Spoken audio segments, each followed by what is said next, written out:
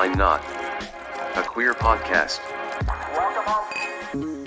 Hi, everybody. I'm Rick Todd. And I'm Jeremy Williams, and you're listening to Wine, Why Not? A queer podcast. episode 51. 51. Such a big number.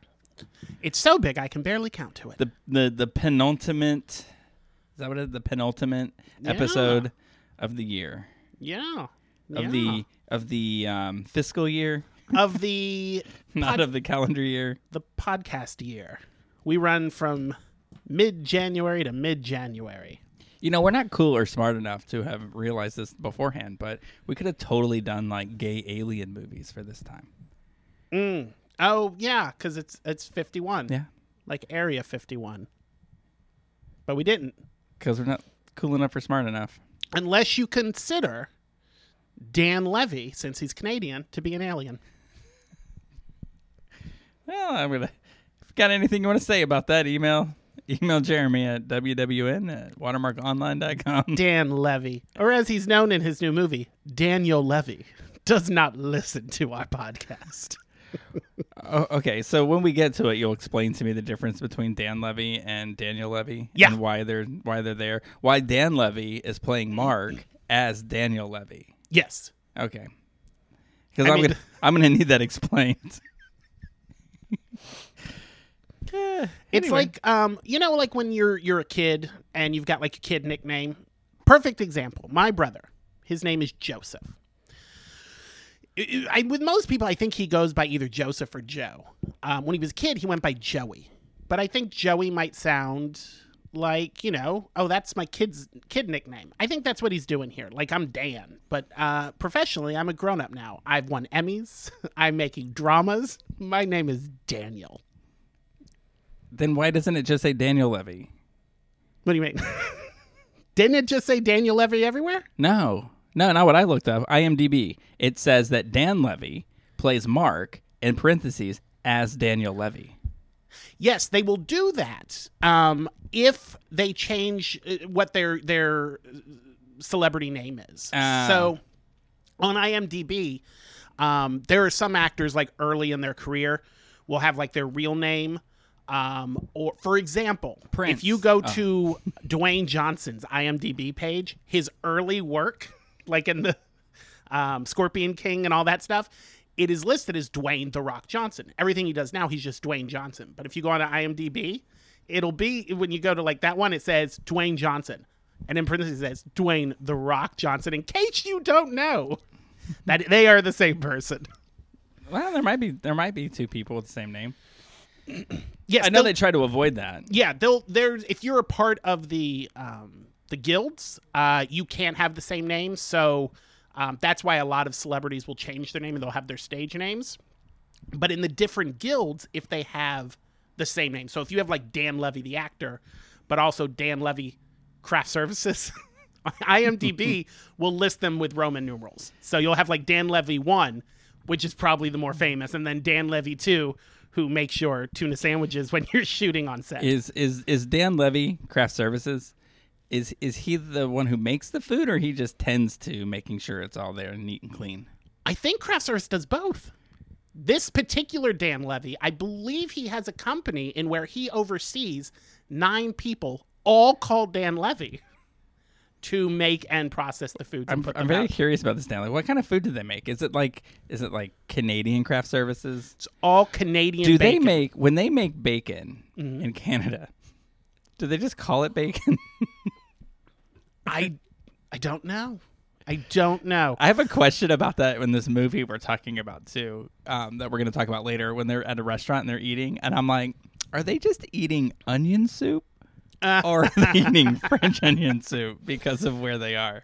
I see what you're saying. I find it interesting. Like it's that whole cheesesteak thing. I went to Philadelphia and I asked them for a Philadelphia cheesesteak, and they said, what the hell other kind are you going to get? It's true. They were not wrong.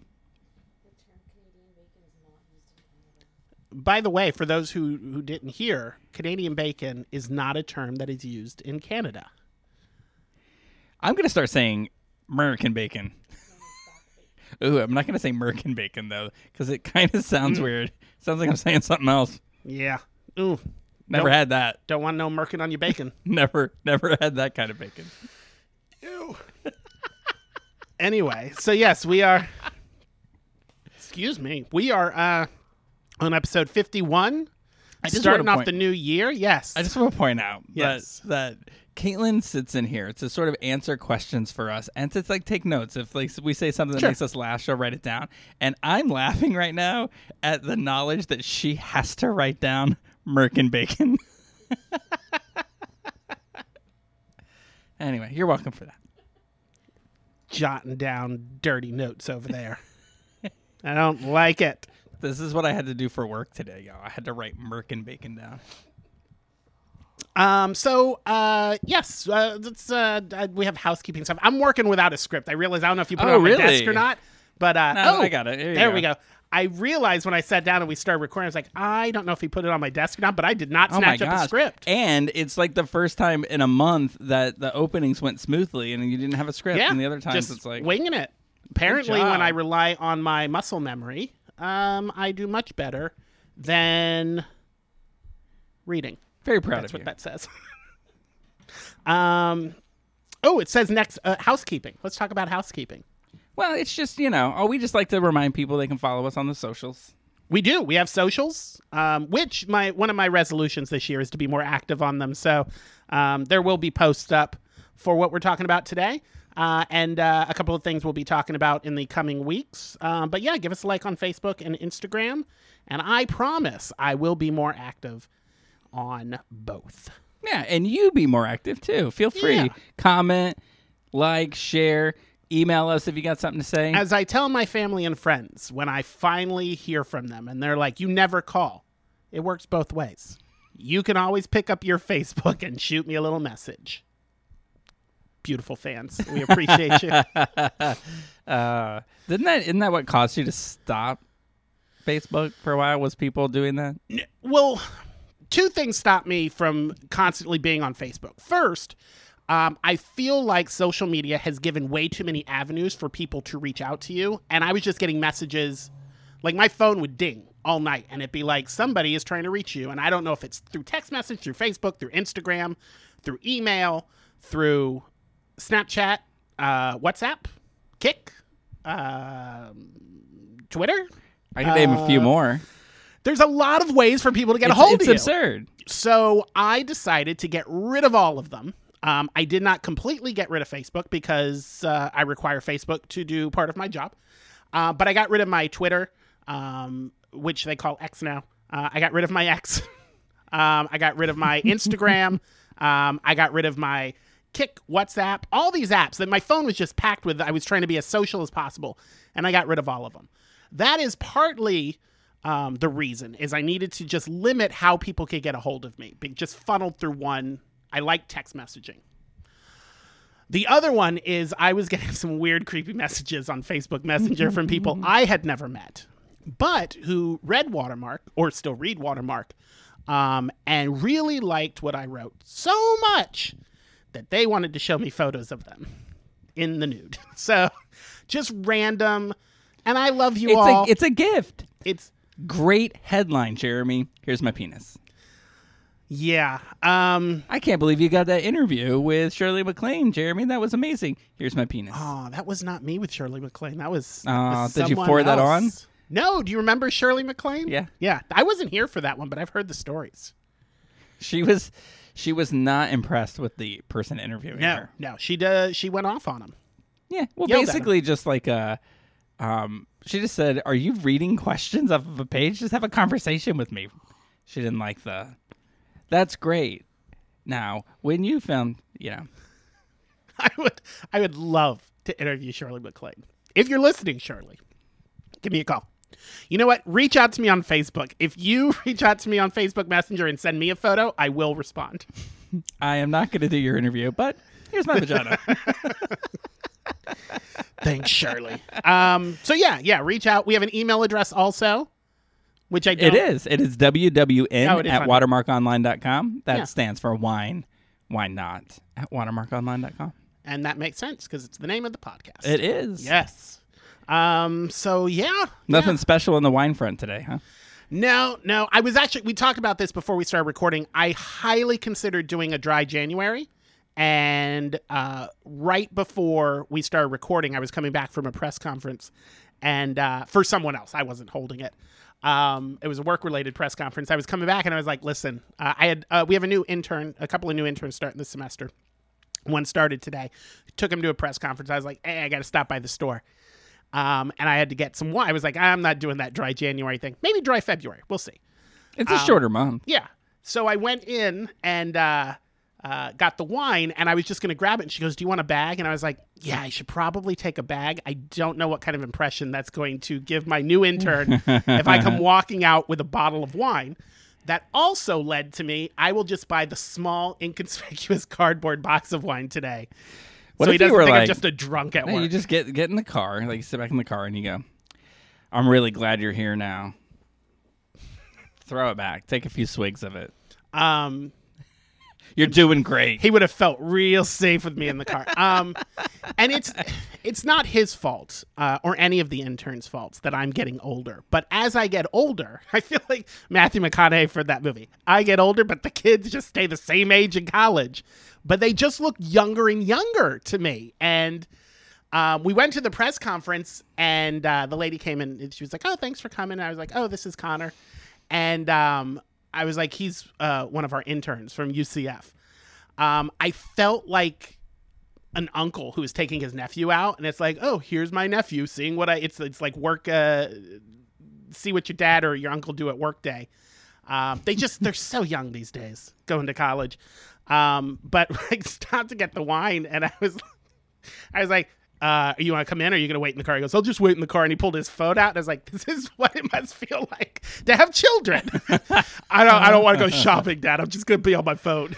Well, I'm glad he didn't go in. What if they carded him and they would have thought you were buying wine for somebody who's underage? But yeah, because I didn't ask what his age is, but I don't know. Most kids in college are under 21 anyway, aren't they? And so he probably I think juniors and seniors are maybe 21. So yeah, he would have messed up my game trying to get wine in there. They've been like, sir, I'm sure you're buying it for that young man over there. I was like, that's my student. Leave him alone. What if they were like, you should make them love you for you. You don't have to do these things. That's anyway, not what this is. Okay. Sure, Jan. Anyway, so I got my wine in a box in a bag. And intern is working out really great. It's a good guy. Good. Working really good. Already cranked out some good stories. Really dig it. Really? And it's been 5 hours. It has. And he's already working on a second story. Oh, good job. Yeah. Yeah, so that's what I've been doing. How was your week? Was that your whole week? I mean, It's been over a week. It's been like a week and a couple of days. Yes, because we actually recorded the last one right before New Year's. Yes. So what'd you do for New Year's? Did you do anything fun? I did. It depends what you think is fun. How do you define fun? I had fun. I didn't go anywhere. I had a friend over, and we hung out, and it was a good time. I'll leave it at that. I had a really good time on New Year's. Can I ask a question? Sure. How long have you known this friend? Or how long had you known the friend? When was the intern pursuit? No, I'm just kidding. No, this is a friend that I've known for a couple of weeks. Met him online. We've been chatting. He came over and hung out for New Year's. Oh, very nice. Yeah. So it was like a date? No. No. Did you kiss at midnight? Sure did. I just want to know about the kiss. Yes. It was a good time. I did get a kiss at midnight. And that was nice because it's been a few years. Usually, I'm not a New Year's guy. Usually between Thanksgiving and Christmas, it's a very busy time between visiting family and the holidays and lots of work events and Christmas parties and all that. And by New Year's, I'm like, I don't want to go out. I don't want to do anything. And this individual I had been talking to was like, hey, did you want to hang out? I was like, I don't really like going out on New Year's, but you can come over and hang out. And he's like, yeah, that sounds great. So we hung out and we drank some wine and we played some video games. It was just a couple of bros hanging out. Bros like in the movie Bros. Very much like Bros, the movie Bros. Well, so much, fun. in fact, that if Ryan knew what was happening, he probably hated it. What? Ryan would have walked out. He would have walked out at 9:30. Yeah. He'd been like, I don't like this. He would have got there at 9. He would have walked out at 9:30. That's right. He'd have been thrown out by 9:40. Suck it, Ryan. How was your New Year's? What did you watch? Oh, you played video games. Did We you played watch some video anything? games. Did you watch the ball fall or anything like that? Okay, here is, and I feel like the universe is out to get me at this point because we all know, I think the whole world knows, my disdain for an individual by the name of Andy Cohen. I don't care. I think Oprah actually talked about it last night at she the Globes. did. She said, shout out to Jeremy. I too don't like Andy Cohen. No, she didn't. You know who did though? Madonna. Doesn't like the Andy Cohen. He showed up at her concert and she called him out and said, called him I'm paraphrasing, a drama chasing queen, and said, stop talking about me on your show. Oh, wow. It was hilarious. Anyway, so. Do you think like his people like messaged her and was like, Andy Cohen's in the audience? Like, you should say something about him. And she's like, okay. Maybe. He was right throughout. He was like front row. I mean, he's got the money. So he's sitting there front row at the her New York City concert. And she called him a drama queen or something and said, stop talking about me on your show. She said it. I think she was being playful, but you know when somebody's being playful, but you can hear in their voice, they're serious. Yeah. Shut the hell up and don't talk about me on your show. He probably uncomfortably laughed. Like, he was like, ha ha. And then I saw a clip of him on his show. He's like, ha ha ha, Madonna. You're so funny. And then Anderson Cooper came out on stage, slapped Madonna in the face, and said, keep Andy Cohen's name out your mother mouth. Hilarious. And then he giggled. So we played some video games, and then as we got closer to midnight, we were looking at watching the ball drop. And I tried... Stop it. Stop it. How old was he? Old enough. Okay. Old enough not to get me arrested. Okay. Old enough to drink. I did not supply alcohol to minors. All right. So we were checking out all the different apps. So I was looking for on Hulu, and because Disney owns ABC. So I was like, Hulu or Disney Plus must have the Dick Clark's Rocket League like with Seacrest. Yeah. No, couldn't find it. So then I was like, okay, well, we'll do CBS. CBS has Paramount Plus, and they've got their CBS channel. And they had some country bumpkin celebration in Nashville, and I watched like 5 minutes of that, and I was like, we're going to change this. I can't. I think they did that last year, too. Their thing is... They had Miley Cyrus and Dolly Parton. Theirs is the country crowd. And I was adamant I did not want to watch CNN. And after going through all the apps, I realized Max has CNN, and that is the only app that had a legit ball drop happening. So I looked at my friend, and he's like, let's just watch it. He goes, I know that you don't like Andy Cohen because you told me 400 times. But it'd still be fun. So we turned it on just as the cat thing with John Mayer, the cat cafe in Japan, and Anderson Cooper losing it at the cat's ass in the camera. They were like right there. And we started cracking up as he was cracking up, and I was like, all right, we'll leave this on.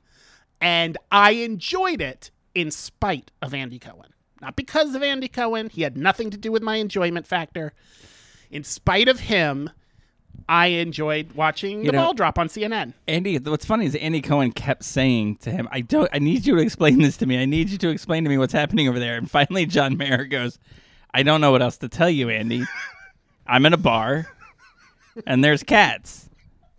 I'm in a cat bar.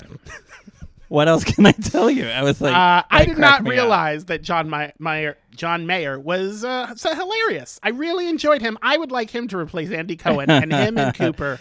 He was really good at like playing serious about it all. Yeah. Also, he probably could have been just really high too, and I'm sure trying to be serious and not understanding why it was so funny. To focus, and that just high people trying to focus is just hilarious as all in its own. He's like, why is this queen laughing at me? There's a cat. Yeah, at a bar. The other part that I really enjoyed was when Bowen Yang and his podcast partner. I wonder if people. I was thinking this because I was like, I have no idea who that guy is. If people refer to one of us like that, like, did you listen to Jeremy with his podcast partner? But they were on there. I would I would prefer if that's the way it goes down that people say, "Have you listened to Jeremy and his Plus Ones podcast?"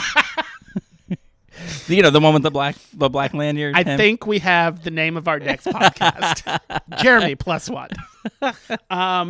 But when they were talking, and I forget what they were talking about, very gay stuff. But Anderson Cooper mentioning that he felt like the straightest person on the stage at that moment cracked me up. Because he literally had no idea any gay stuff that they brought up. Had no idea. I don't know what that man does in his day-to-day. I mean, I'm sure he does legit news and doesn't have time for Housewives or... the one game they played. Yeah, they did that game, like, and he was like, whatever. I have no idea what you're talking about. Yeah. And was it this or a Housewife? Was it real life or was it on Housewives? I wouldn't have been good at that either. I don't know anything about the Housewives. All I know is that Andy Cohen brought that mess on us, and I will never forgive him for that either. Yeah, I'm not a Bravo person. No. So I don't really, that whole reality TV thing. I'll be honest, I haven't been a Bravo person since they got rid of Kathy Griffin. I only watch Bravo for Life on the D List, and I will support that woman in anything she does. Not because I think she's hilarious, but I do. I find her funny, but because she hates Andy Cohen as much as I do, and I feel like we have a kinship. They always say people make better friends over hating the same people than liking the same things. Yeah. I wonder if anybody feels, in the grand scheme of life, how it all played out, I wonder if anybody feels like maybe they treated her poorly. I do. I mean, I wonder if they do, the ones that did. Oh. Like the CNN think maybe we shouldn't have just up and fired her. In the grand scheme of everything, maybe that was just a political statement if they don't, and not they a call for should. murder. Anderson Cooper, you don't need to do anything publicly, but behind the scenes, he should be fixing all that. Yeah, I wonder if you're someone's friend and then drop them like that. Yeah, I don't think it was something they should have done back then, but certainly now how everything's played out. I mean, after the insurrection and all of that, you'd think like that was, I mean, that man incites violence, not a stupid little comedy thing. Anyway. Anyway. On the 10-year anniversary, I would like her to take a mask of Andy Cohen and Anderson Cooper and recreate that image. Anyway, it was a good time. What did you do for New Year's? I did absolutely nothing. Dylan and I sat at home and we watched Anderson and Andy. Now, we did flip around. There was something else that we had access to watch, and I can't remember what it was because it wasn't interesting enough for us to keep watching it.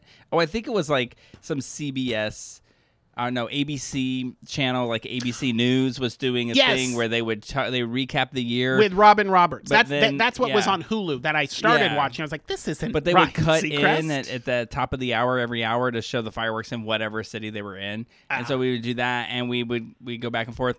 But we really just watched Andy and Anderson. Now Dylan, for his birthday, which is just 11 days before New Year's, he got a projector for his birthday. So we were like, it's nice outside. We could set up a fire. We could put the projector on the back of the house and we can watch this and whatever it is. Because it's supposed to have connect to Bluetooth speakers and it's supposed to, you can play it on your phone. And so we're like, we could get Sling on the phone and we'll just sling it to the back of the house and we'll watch it out there. While we were trying to figure out getting it set up, people were setting up fireworks. Mm-hmm. Now, in the back alley, something was going off. I don't know if it was fireworks or a gun. Oh. But it was this and it was always six pops, and then it would stop. And then it would wait a little bit, and then there'd be 6 pops and a stop. And I'm thinking, somebody's loading a revolver and shooting a revolver into the sky. Because it was just really loud. I mean, it was so, we contemplated, should we call the police and say that we think somebody's shooting a gun off in the back alley? Now, then somebody told me, I'm sure the cops are getting a lot of calls like that, so don't be that person. And I'm like, okay, well, I guess we won't be that person. And so I'm like, but I'm also not going to be the person who sits out here and has a bullet land on them. Because I've heard of that happening to somebody who was downtown in St. Pete, I guess a year or so ago. And they were hanging out with a friend, and all of a sudden their friend just got this intense pain and fell to the ground, and a bullet that somebody had shot up into the air just hit him. Yeah. And now they don't go downtown anymore.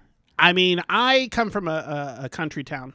I've always, for the most part of my life, lived in small towns, and they tell you Don't shoot your guns in the air. What goes up must come down, and it's going to come down on your head. Yeah, what kind of idiot just shoots a gun in the air and thinks like, oh, because they do it in the Wild West? Yosemite Sam. Ba-pow, ba-pow. Do they ever land? Yeehaw. They never show them land, do they? Eventually. Well, if they don't show them land, then people might think, hey, I saw Yosemite Sam do it. Legit. That's what we need, a public legit. service announcement from Yosemite Sam, him shooting up in the air, and then off the side you hear Bugs go, oh, God! And then they cut across, and he's holding the body of Daffy, and all the bullets have riddled Daffy because he shot him in the air.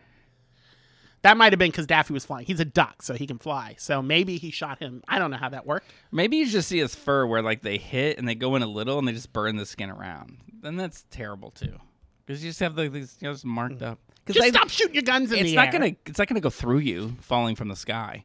It's gonna go into you. It's not gonna go through you. If you shoot up high enough and it falls, I'm sure there's some science to this. Like it hits its peak and it comes down and hits a maximum velocity on the way down. But something that small, because it gets to 0 and then it comes back. It doesn't gain enough speed to go through. You lost me. You lost me at hair. And 4 of our listeners. Caitlin's gonna look up. Can you? Yeah. Well, I mean, if it like goes in your eyeball, then it goes back in your brain. How unlucky! I mean, you have all this space to land, and you landed right there in my eye. I'm not a believer in all things happen for a reason, and I don't really believe in your time to go kind of a stuff. But if somebody shoots a bullet into the air, like miles away from where you are, and that bullet lands on your eye and goes into your brain, I might have to say it was your time. It's like that TV show, Dead Like Me, where the girl dies because a toilet seat falls from a space station and lands on her head. Like, it was her time. There's no way around that. Anyway. I'm going to have to check that show out. I have not watched it. Have you not? No. Oh, Mandy Patinkin is in it. It's an old Showtime show. Have you seen... Showtime, I think. Mandy Patinkin has a new show coming out. They showed it on the Golden Globes last night. I don't usually watch commercials, but I was watching the Golden Globes for later in this episode. We're going to talk about that. And I saw a commercial for a new Mandy Patinkin show, and he's like that Knives Out French Daniel Craig kind of detective guy thing. Daniel Craig's the detective in those? I've never seen one of them, but I just assumed that Kenneth Branagh was the detective. No, in those, he's the detective in the Agatha Christie ones. Those are so bad. Daniel Craig is the detective in Knives Out and the sequel. What's the Knives Out that one where they're called? on a train? That's Kenneth Branagh. Yeah, but what was it called? Midnight in the Garden. No, Murder on the Orient Express. That was a terrible movie. It was Agatha Christie. I am not a huge fan of Agatha Christie. I think that, and maybe it's because back in the day when these were original stories, it's like, but it's like she's kind of developed the stereotypical tropes for those kind of movies. So everything that she wrote, which was, like first of its kind back then, are all just kind of like, well, that's just how those movies are. Also, I recently found out, within the last couple of months, when I was a kid in high school, we did And Then There Were None, which was originally titled 10 Little Indians, which originally was titled something else that I cannot say. Really? Yeah. 10 Little N-Words was the original title. No. Yes, swear. Look it up. Just be ready. No. Don't Google that. The original title of That's worse than Agatha Naked Boys Christie, singing. The original title of Agatha Christie's And Then There Were None. It's still 10 Little Indians, I believe, in England. But if you buy a copy now, it's called And Then There Were None. I think in Alabama, it's still the original title. But it was originally the little poem that goes with it was 10 Little N-Words. And then they were like, that's after they reached a point, they're like, that's derogatory. Change it to Indians. That's better. Let's kill Indians instead. And then they were like, after a few years, like, yeah, that didn't work out either. Let's just go with And Then There Were None. And Then There Were None. Well, that kind of gives it away, doesn't it? At this point, everybody knows how it ends. I mean, honestly, I don't. Okay. Well, no one survived? They didn't like the two original. What would you like to call it? 10 Little. Let's come up with a new title for the book. Right now, Agatha Christie's 10 Little Fingers. Magas? I don't. I mean, I guess. I mean, I guess I don't know what the premise of the book is. I haven't read it, and so You didn't have to read it. We had to read it in high school. no. I mean, if I don't know. I think we read other things. I don't remember being. I didn't read everything I was supposed to read, but I don't remember being told I had to read that. But it just seems like if it's just people are dying, I mean, why not just call it The Murders? Only murders in the book. Oh, I like that. That's what it should be called now. I dig it. I don't know what Caitlin's looking at, but her eyes are bugging out. I don't want to know if there are images that go with that title. I don't want to know anything about it. Caitlin has now gone down a rabbit hole that she is not going to be happy about. I don't even understand. Yeah. Oh, she's English. Yeah, she's English. And it was like... It all makes sense now. 100 years ago. I'm not making excuses for her. I feel like even 100 years ago. Yeah. Oh, yeah. I went down this rabbit hole already. This is crazy. Yeah. So that's I don't know even how we got on this tangent, but New Year's is good. Yeah. Yeah, it was good. I'm flabbergasted.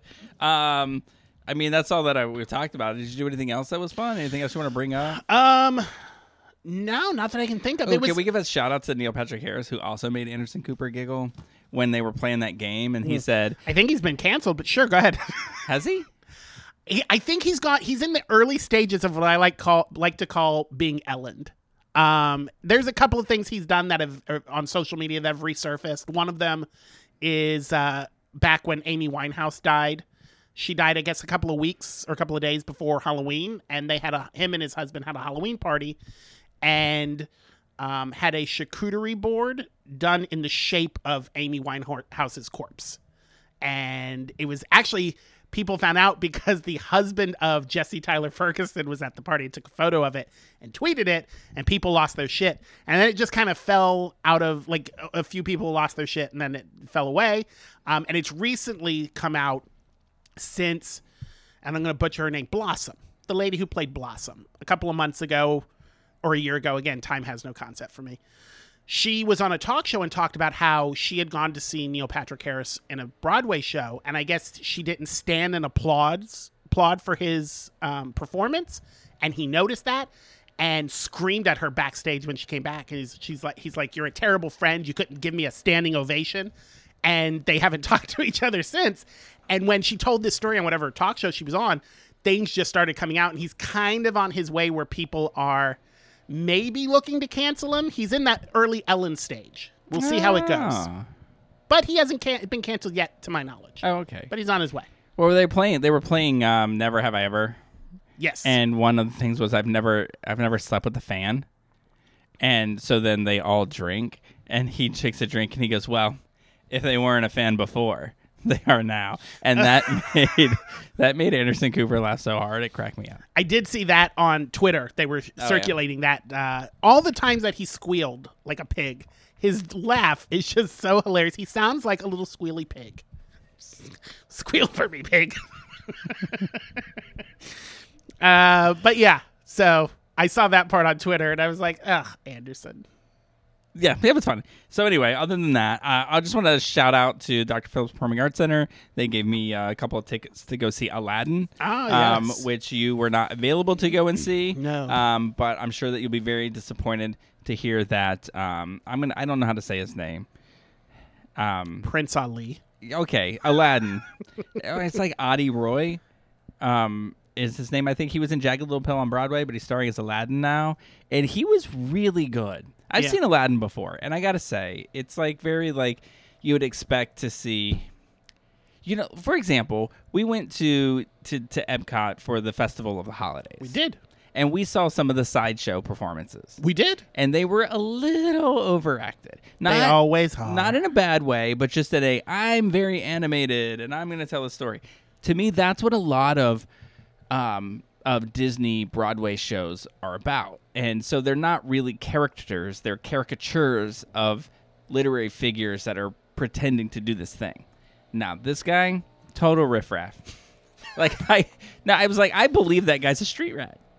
he was so believable. Like, this was just who he was. I thought it was really good. Yeah. And let's see. The genie was played by Marcus Martin, who is not the typical one that we've seen there, because usually when it's here, the guy who starred in it on Broadway or whatever, it's like, he's an Orlando native. Yeah. But this guy was super good, and so was Jasmine, whose name I'm going to butcher too, Senzel Amadi. Oh, yeah. We're going to go with that. She was... I got it right? Yeah. Thanks. She was super good, too, as Jasmine. Usually Jasmine's played as, like, two-dimensional, I'm not a prize. It's just this weird sort of anger thing. Not at all. Like, just they were real people. It was very interesting. I expected not to enjoy it, and I thoroughly enjoyed it. I highly recommend it. Unfortunately, it's not playing at Dr. Phillips anymore. No. But, if it's playing near you where you are, grab a ticket. It's worth it. Yeah. I did not see this version, but I have seen past versions, and Aladdin's one of my favorite Disney movies, so I actually thoroughly enjoyed it when I saw it on stage last time. Aladdin was one of my favorite, too. You know why? Because of the monkey. But guess what the Broadway show doesn't have? No monkey. No monkey. He instead has a ragtag bunch of street rats that run around with him. They were really good in this, too. Most street rats are. So one of them... Okay, so this is... You know how we talk about annoying audiences? Yes. Don't give feedback. No. Don't yell back to the people on stage unless they say repeat after me, or they say you can answer this question. It's not an open invitation for the entire show to have feedback. And yes, I get it that a guy from Orlando that you all know was in it, and that's great. But I don't know him, and I could do without your squealing the whole time. I just don't like it. Yeah. And then my face told them, because we walked by them afterwards, and they were like, my friend was so good. No, and I'm so glad I got to see him. And I was just like, I Karen-faced them. They knew. So good. Anyway, I will tell you off of this who it was. Because you know who was in it. Oh, in this version? Yeah. One of the lead street rat friend is the ex of somebody we know. Oh, really? Mm-hmm. Oh, I didn't know that. I didn't either until Jen read the book and told me. Anyway, it was really good. I must not be Facebook friends with these people because I saw nothing about it. Well, you should have gone. You would have heard them tell you about it the whole show. I'm very upset that I didn't go. Oh, and Aladdin was hot. Most of the time, Aladdin's are.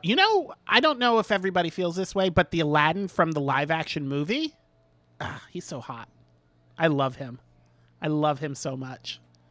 I was very upset when they made the poor costume choice to not just have him in the vest, but have him in a shirt and a vest. Come on! Oh, I know. When they turned him into a prince on the Broadway show, they put a vest on him. And Jen and I were like, ugh.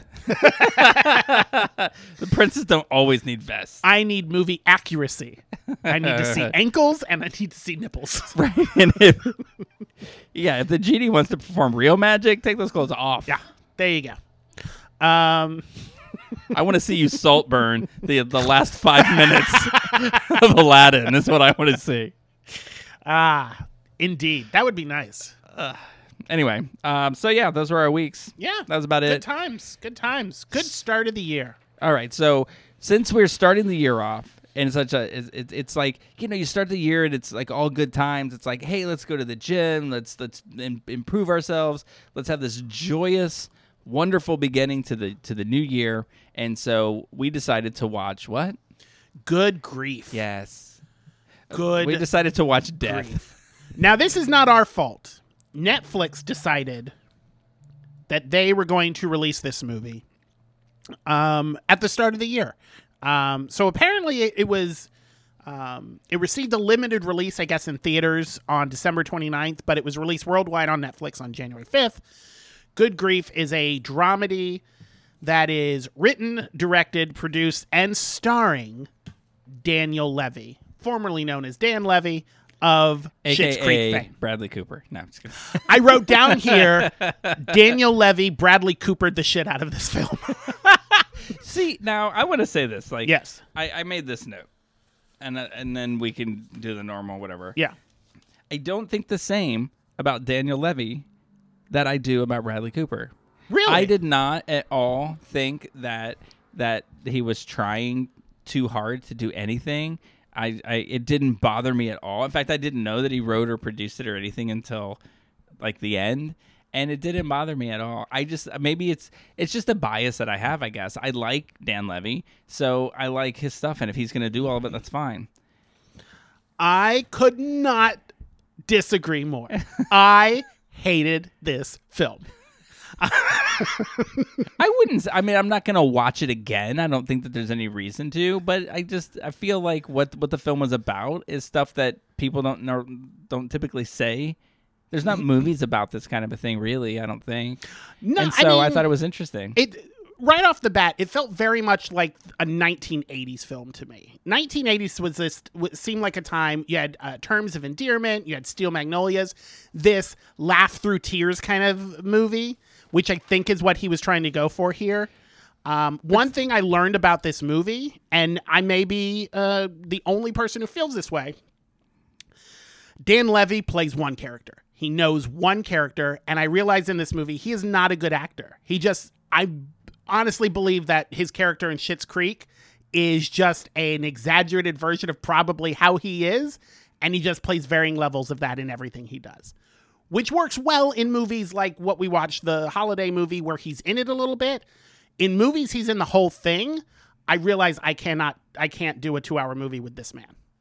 I can only do bits and pieces with him. And I totally felt Bradley Coopered by him. Oh, that's interesting. Because you didn't feel as Bradley Coopered by Bradley Cooper. No, but I felt a little Bradley Cooper. You were over Bradley Coopered in Maestro. Maybe a little tiny Bradley Coopered in this. There were all over it. Yeah, there were choices in here that I'm just kind of like, well, this doesn't make sense, or why would you do this, or why would you do that? But all in all, I didn't really have a problem with it. I think that the formula for this to be a great movie was there. I think the premise is great. The casting was great. I mean, I like Dan Levy, so let's say I like him, so that's fine. But the girl that played Sophie, I don't know how to pronounce her name, and I'm not even going to try. But we'll just say her name is Ruth. Mm-hmm. And she played Mildred Loving in the movie Loving. She was in Loving. She was also in, I think it was called Passing with Tessa Thompson, which both of those movies, I thought she was amazing. And the fact that she didn't get Oscar nominations for either one of those, I find to be a travesty. I found her so obnoxious in this movie. Well, I just don't like that character. I hated her. Yeah, I mean, her character, the character in the movie, I don't understand why someone would be friends with her. We were, it's interesting you say that. I was talking to somebody about that earlier who works here, and he said that he loved that character. Makes sense. He loved that character because he felt like he related to that character a lot. So it's just funny to hear your reaction to the character.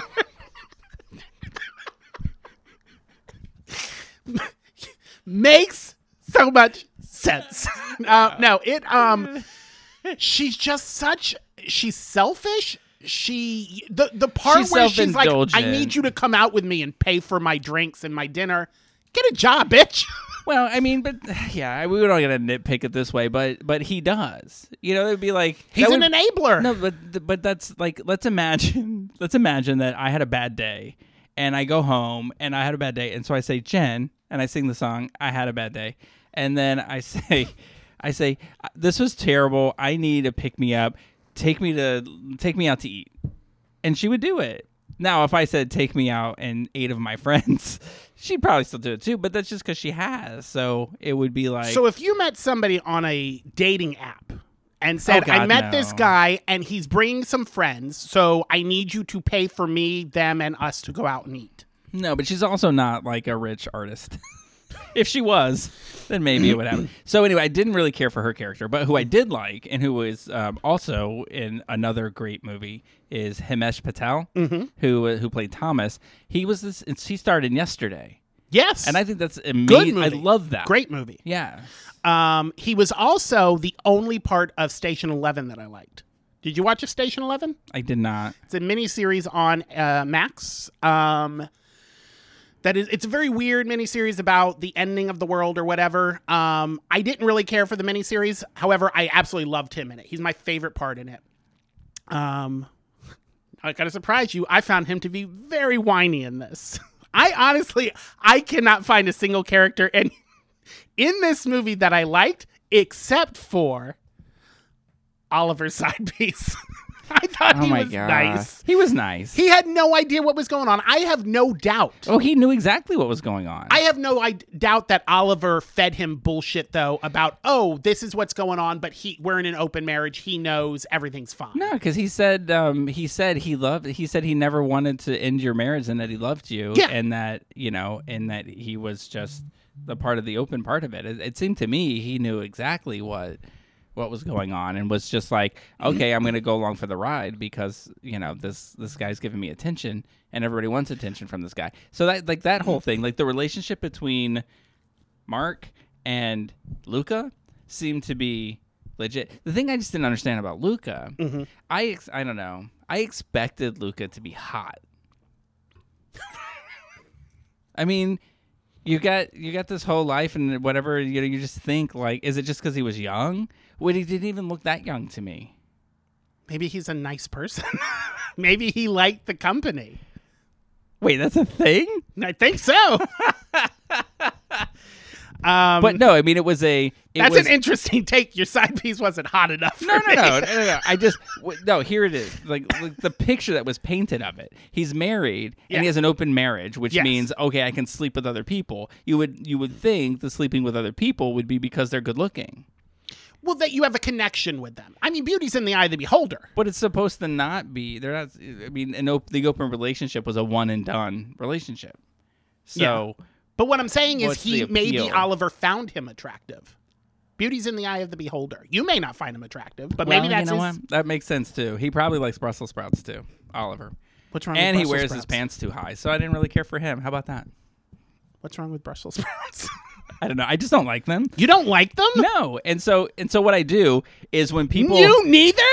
When people I'm the only one that I am surrounded around on a daily basis that doesn't like Brussels sprouts.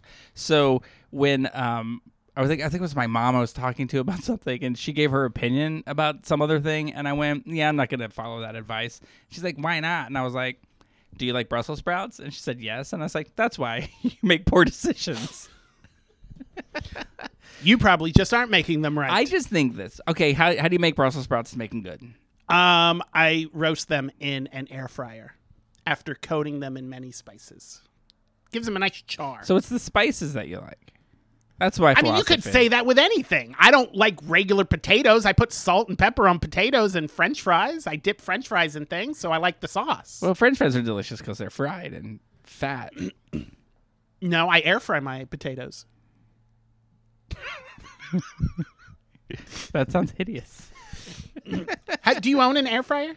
My oven is an air fryer. No, it's not. Yes, it is. No, an air fryer is small and compact and on the counter. No, I actually like my oven has an air fry feature on it. Do you use it? No. Jesus Christ.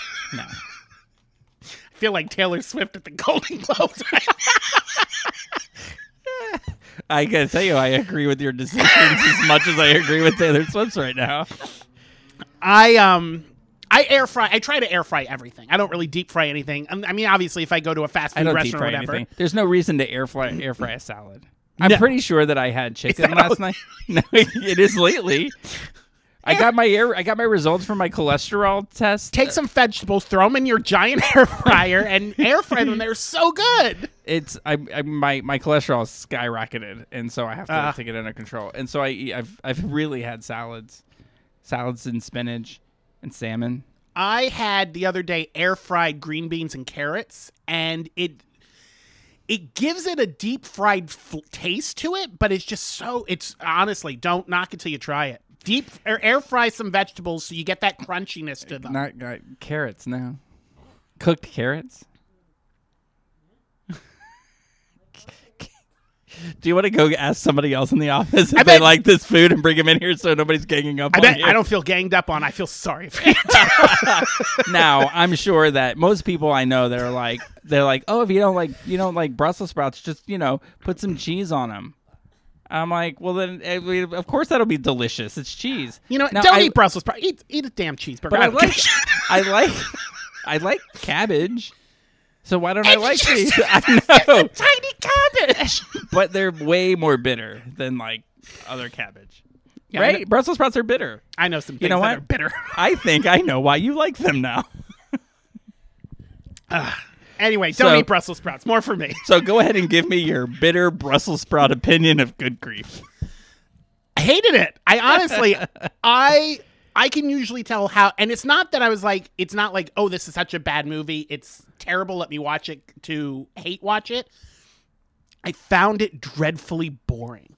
And I feel like being boring is the worst thing you can be. If you're going to be bad, be all the way bad. But this was just so boring to me. I pulled my phone out halfway through. This movie, and I know that you have a different opinion, this movie made me realize I do not care for Dan Levy or his art. See, I don't know. A lot of times I decide before a movie if I'm going to like it or not. Like I know I'm going to like this because I've seen the preview and the premise of it is interesting. And was it a home run? I don't think it was a home run. I don't think it was a triple.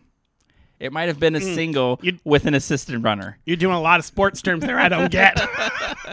But I thought it was good. Like when it first started off, it starts Lay it out off, like Lego. I mean, it's not an 18 plus set, but you know, it's 6 plus. See, you don't know what I'm saying. No, it sounded very sexual the way he said that. It's not an 18 plus set, but but I can wrap my fingers around it. Oh, well, you're just making it dirty now. Well, that's what it sounded like. So it opens and it's Christmas. It's like Christmas Eve. I assumed it was Christmas Eve. It's a Christmas party around Christmas. It's a Christmas party around Christmas. And all I could think about was how badly I wanted to be at that party. Or I want to throw parties like that. Really? That was This is why you and I had different opinions of this movie, because we look for different circles to run in. That party looks so pretentious to me. And I was like, there is no way I would show up at a party like that. Like the whole play the piano and I wrote a song for everybody. Here's your copy.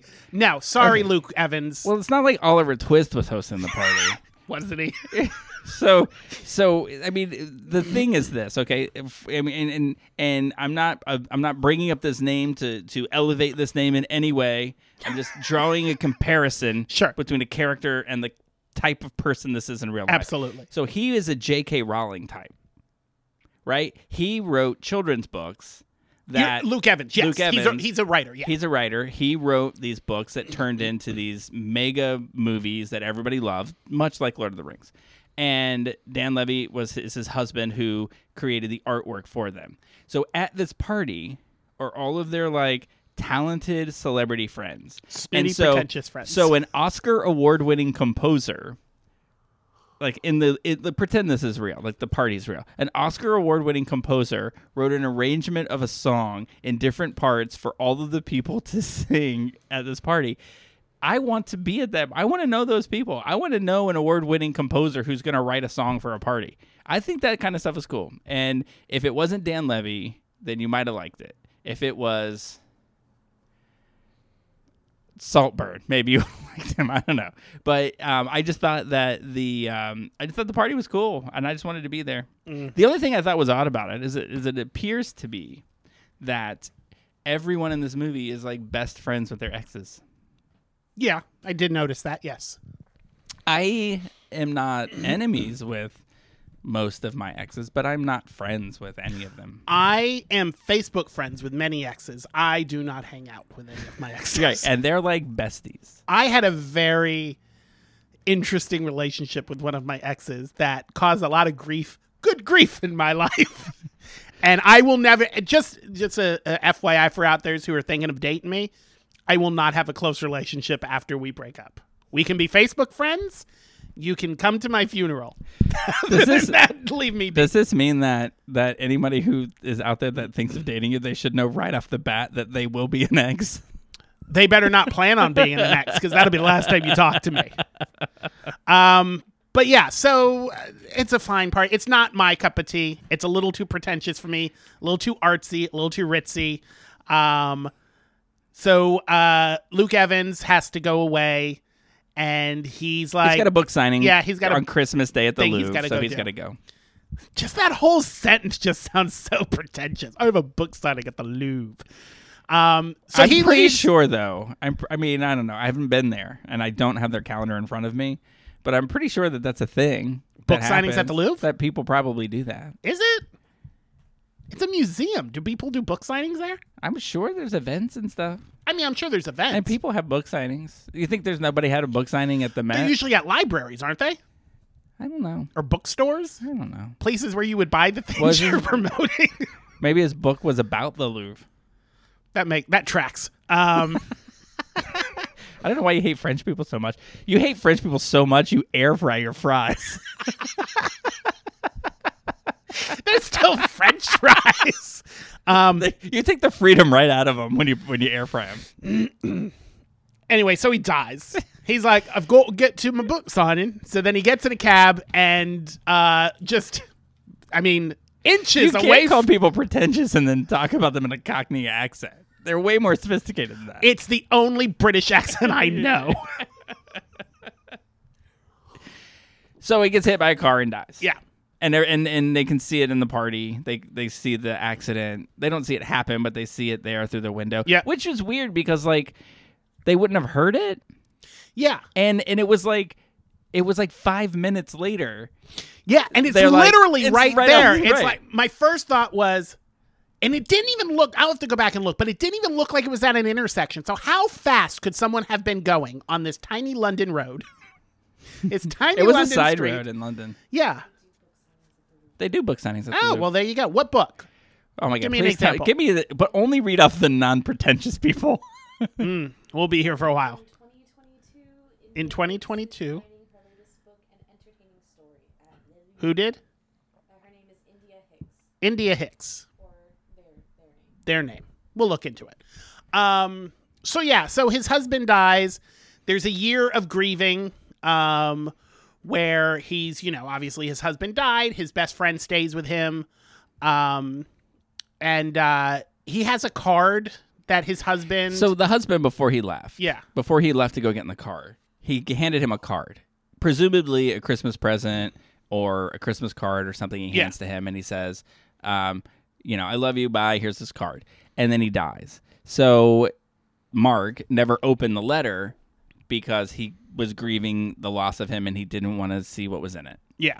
One thing, before we talk about the letter, I do want to talk about his funeral, because my favorite part of the funeral, Your or my favorite part of the movie, is going to be the part that I hated the most. the dad. No, love Oh. the dad speech. Love the dad Love the speech. dad speech. The Who actress. invited her? Why would you invite her to the funeral? You have to know that she's this kind of person. Right. So the star of the films that became films based on the books that this character Imagine wrote. Daniel Radcliffe Right. at J.K. Rowling's funeral. So imagine J.K. Rowling dies and they only made book five. Yeah. Made 5 movies. She dies at book 5, and you don't know how it's going to end. And then Daniel Radcliffe gets up at her funeral and says, "I'm going to miss you so much.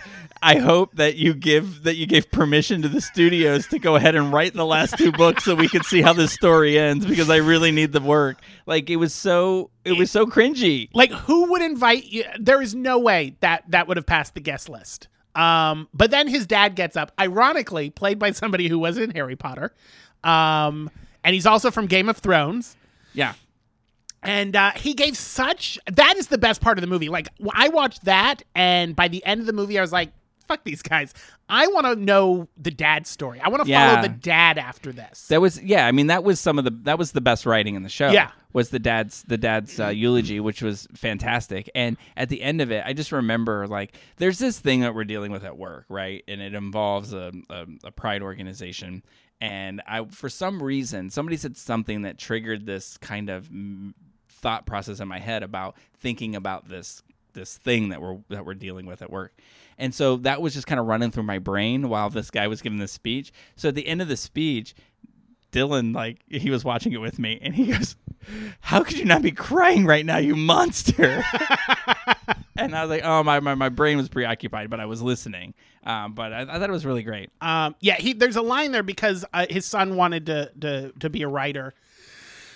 And he's talking about, he's like, my son used to write about princesses. And he was like, why don't you write about boy things? And he said, my son said to me, I'm a boy and this is what I want to write about. And I just thought that was such a touching, poignant moment. And he's like, after that moment, because he was talking about when his son was younger and wanted him to get out of his way because he wanted to go out and play in the garden. Mm-hmm. And he's like, so at that point, I got out of my son's way. And I just thought it was such a touch. I'm like, this is the movie.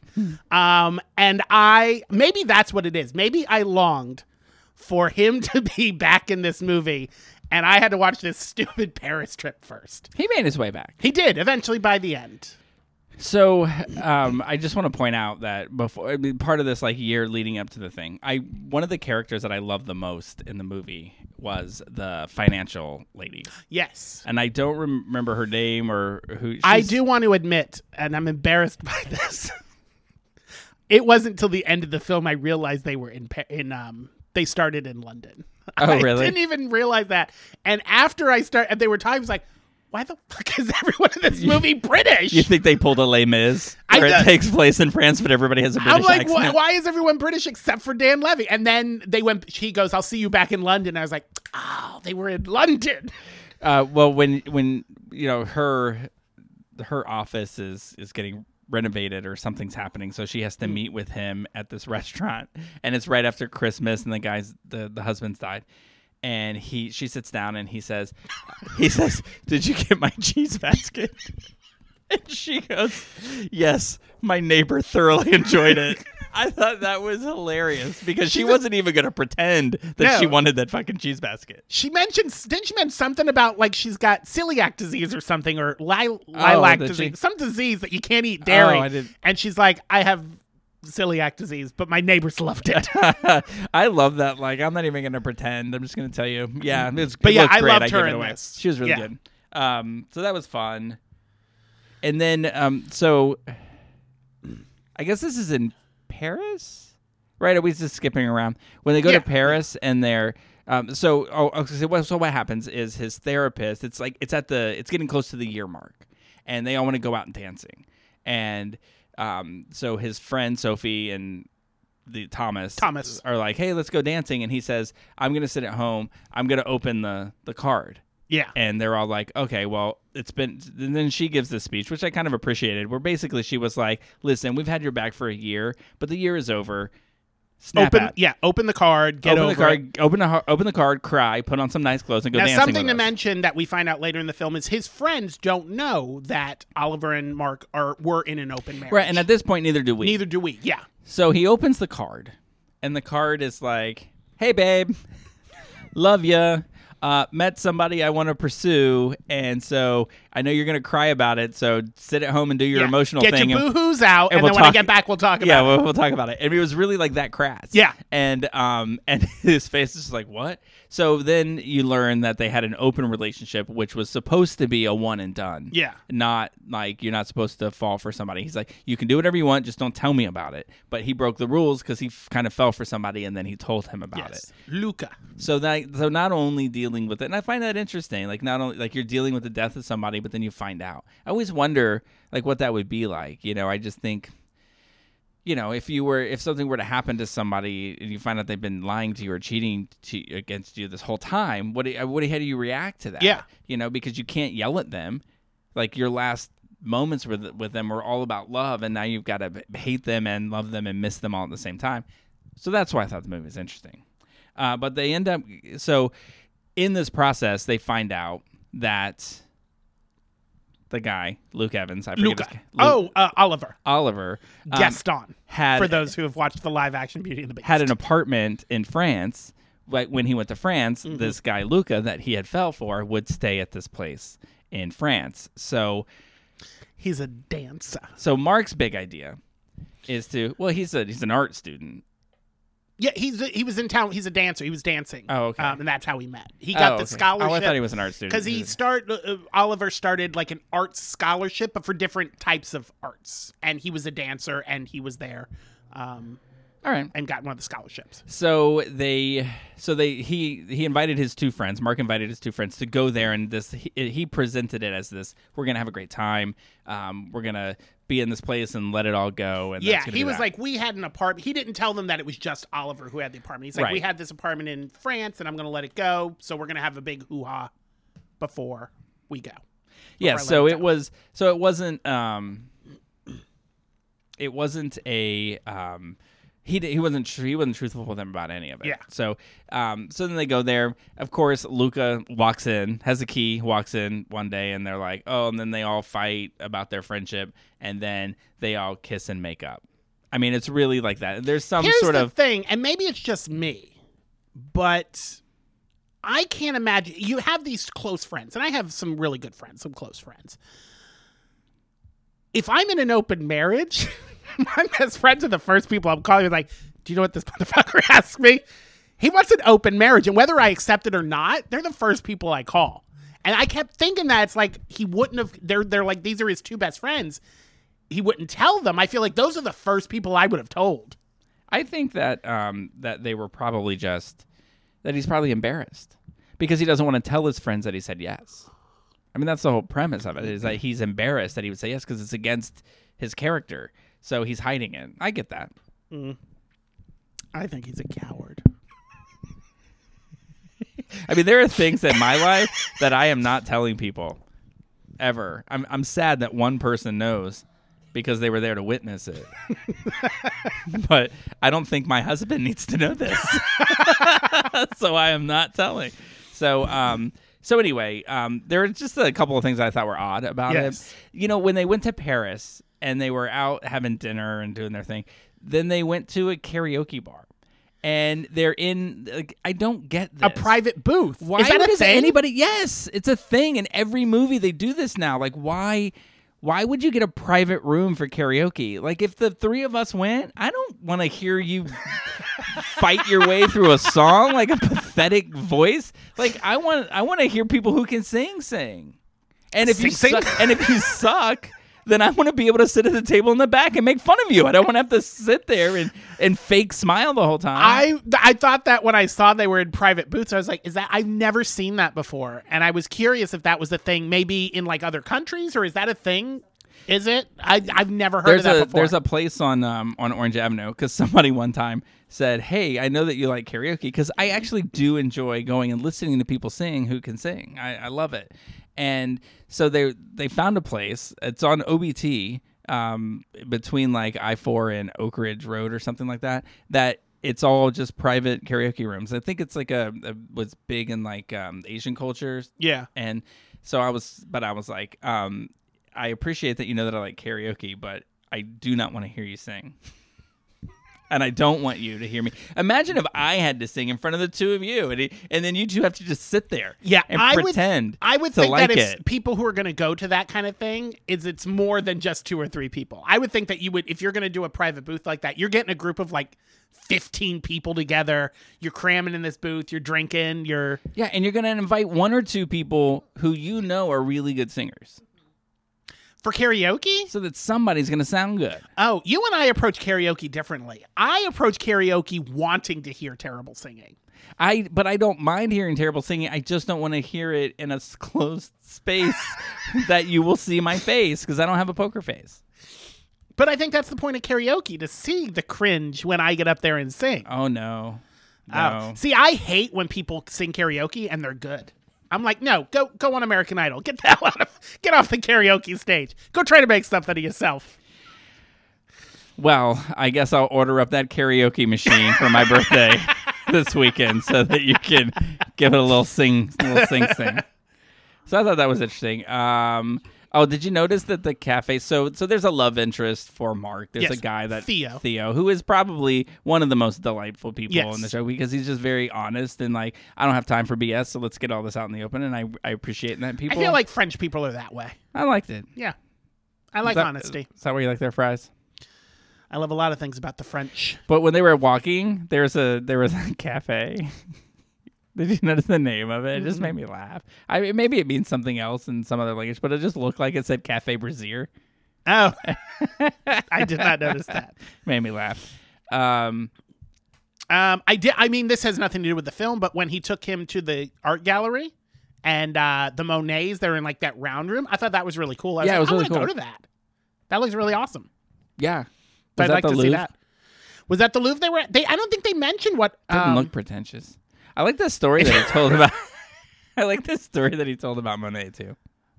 Oh yeah, Yeah. yeah. I mean, is that all true? I don't know. Is it? I don't know. I mean, I would think that they researched it, but maybe not. I don't know. So you know when they were gonna have dinner with Luca, they were making dinner and they're all sitting at the table. Oh yeah, because Luca just shows up because he lives in Berlin, and he's like, I am here to meet Oliver, and they're like, Oliver's dead, and he's like, he's from Germany. I need you to do a German accent. oh, I can't find him. I think that before we delve into any horrifically stereotypical offensive accents, Meryl Streep does it. She gets an Oscar. I do it, and I'm offensive. Oh, okay. What? Brazier means brewery. Oh, So it's cafe brewery. that's not what it means in English. Very nice. All right, well there you go. That's why it was a brewery. So Luca shows up and then they're like, okay, you need to get out of here. And then after they argue in front of him and make him uncomfortable. And I then don't they say you know have what to it go. was about Luca, but I felt so bad for him in this whole situation. And they're like, get out, and he's like, I have nowhere to go. Well, see, I didn't see it that way. I mean, I agree with you about Luca, but I feel like Mark's character got it. He knew that it wasn't this kid's fault. And so he was actually accommodating and nice to him. After he said, he didn't say get out. He just said, I think you should probably go now. Yeah. And then he's like, I don't know where to go. And then you're like, well, you can't stay here. And then they all kind of talked him into it. But then he became nice to him. And he was like, I know why you liked him so much. You liked him because he paid attention to you. But he pays attention to everybody. And, I was the same way. I wanted to hold on to it myself. So I thought he was nice to him. But when he asked, because he was smoking a cigarette and he was going to sit at the table smoking a cigarette while they were eating. This is the funniest line, I think, in the show. When he goes, a cigarette at dinner? I didn't know I woke up in 1988. That cracked me up. The only other thing I really have written about it is I need to go to Paris during Christmas because it looked gorgeous. My last line here is, I have to go back and watch Schitt's Creek to see if he does this all the time, but he constantly tilts his head and does and ahs a lot. I counted a lot of them in this movie that drove me nuts, and I was like, was he like that as David? I have to go back and rewatch it. Yeah, just look up Schitt's Creek's memes. They're all about that. Just the head tilt. Do you know what? It's driving me crazy. You saying that, I get it now. For me, I don't mind at all. He's your Kristen Stewart. Oh my God, he is my Kristen Stewart. Because when she does that thing where she tilts her head down and puts her hair behind her ear, every time it he makes me tilted cringe. his head, I was like, straighten up. Yeah, see? That's all. That's what it is. He bothers you, he doesn't bother me. It's all good. Anyway. Oh, so you want to know what Golden Globes? Do you want to know what Rotten Tomatoes? Rotten Tomatoes said about it? Yeah, I do. I do. Oh my God. Yeah, I do. I'm going to say, this definitely got the feel. I got the feel from this movie that this was something that audiences probably like more than critics. So I'll say audiences probably, sorry, I'm losing my voice. You can't even put the numbers out. I'm so verklempt. He's like, I hate it so much, I can't even say the numbers. I think numbers. audiences were 89 and critics were an 82. What if I told you that they're very average numbers, which would make sense for an average kind of a... Interesting. I tilt my head. Oh my God. Well, let me tell you exactly what the numbers are. Yes. Isn't it funny they both did a movie together last year? Oh, that is funny. What if that's all they did at the table? Is that she said, well, and then put her hair behind her ear, and he's like, what were the numbers? Critics are 77. Really? Yeah. All right. And audience 74. Really? Yeah. So you bombarding the voting worked. It worked.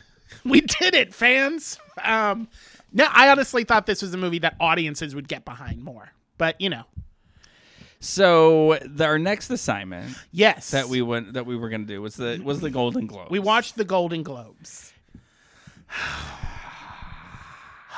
I will throw my head to the side and tilt. Golden Globes. So do you you wanna- used to be my favorite. Actually, the Oscars have always been my favorite, but it used to be my favorite to go to because people would get drunk. Because they're at tables, they're serving Yeah. drinks, and the celebrities would say stupid shit and do stupid shit, and it'd be a good time for everybody. It's just sad. It has become a sad sack of sadness.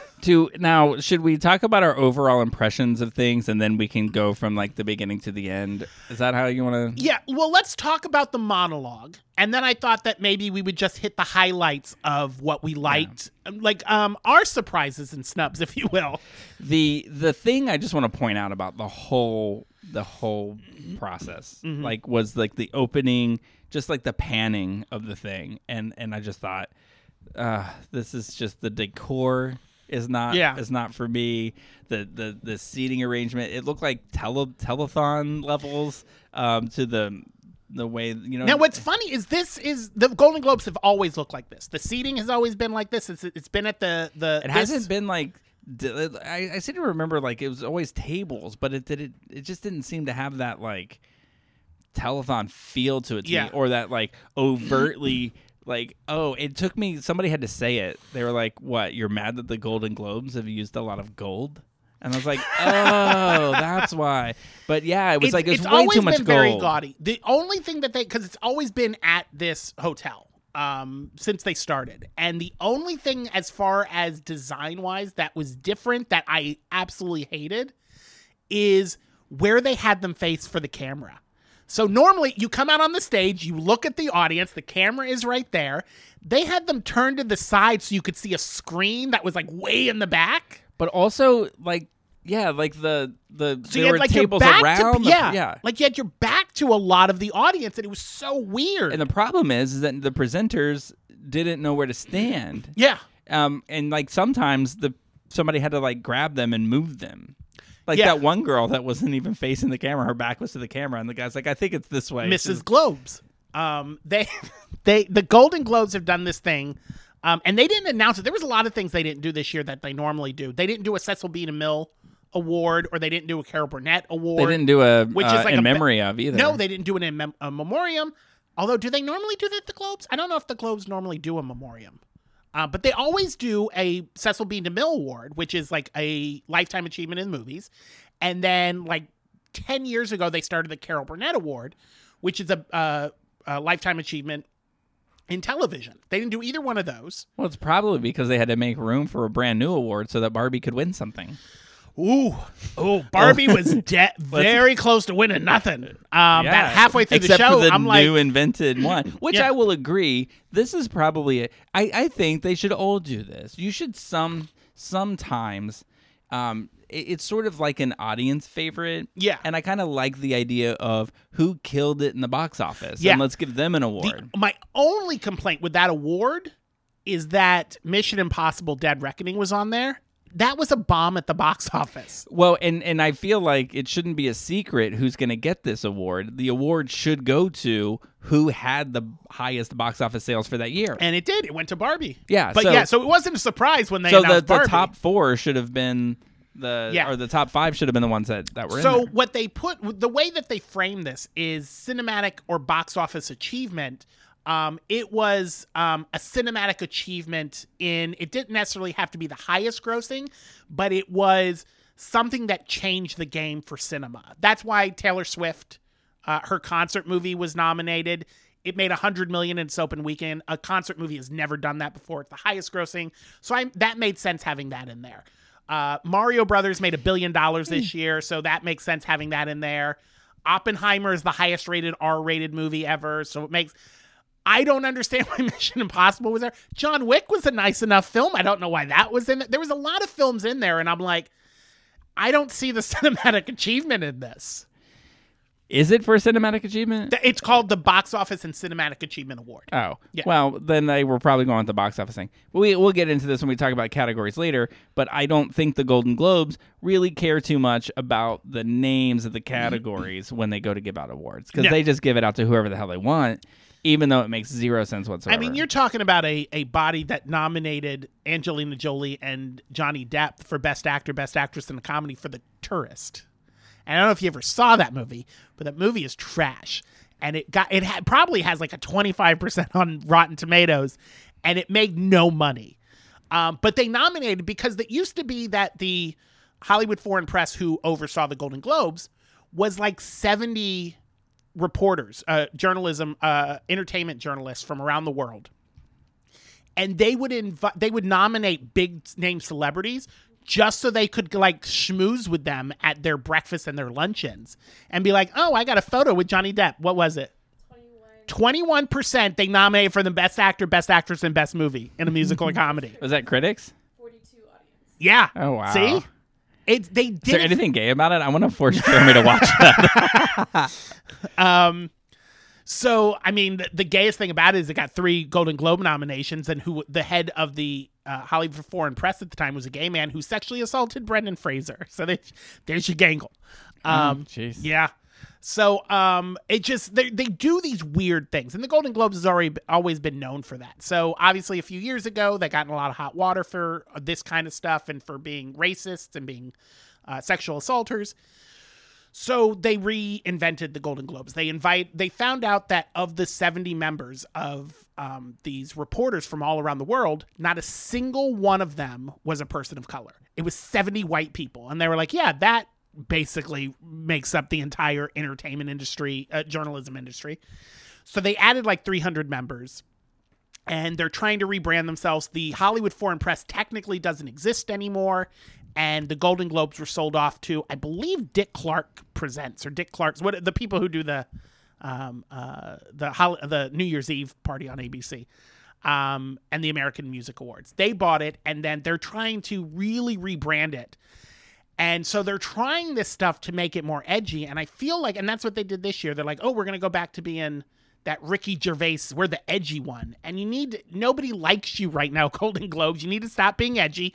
You need to embrace the whole we love cinema, and let's show you why we love cinema. Yeah, I mean, are the same journalists are the ones voting, the same 70 plus the ones they added? Yes, plus 300 more. And they rebranded to the Golden Globes journalists instead of the Hollywood Foreign Press. Yes. Okay.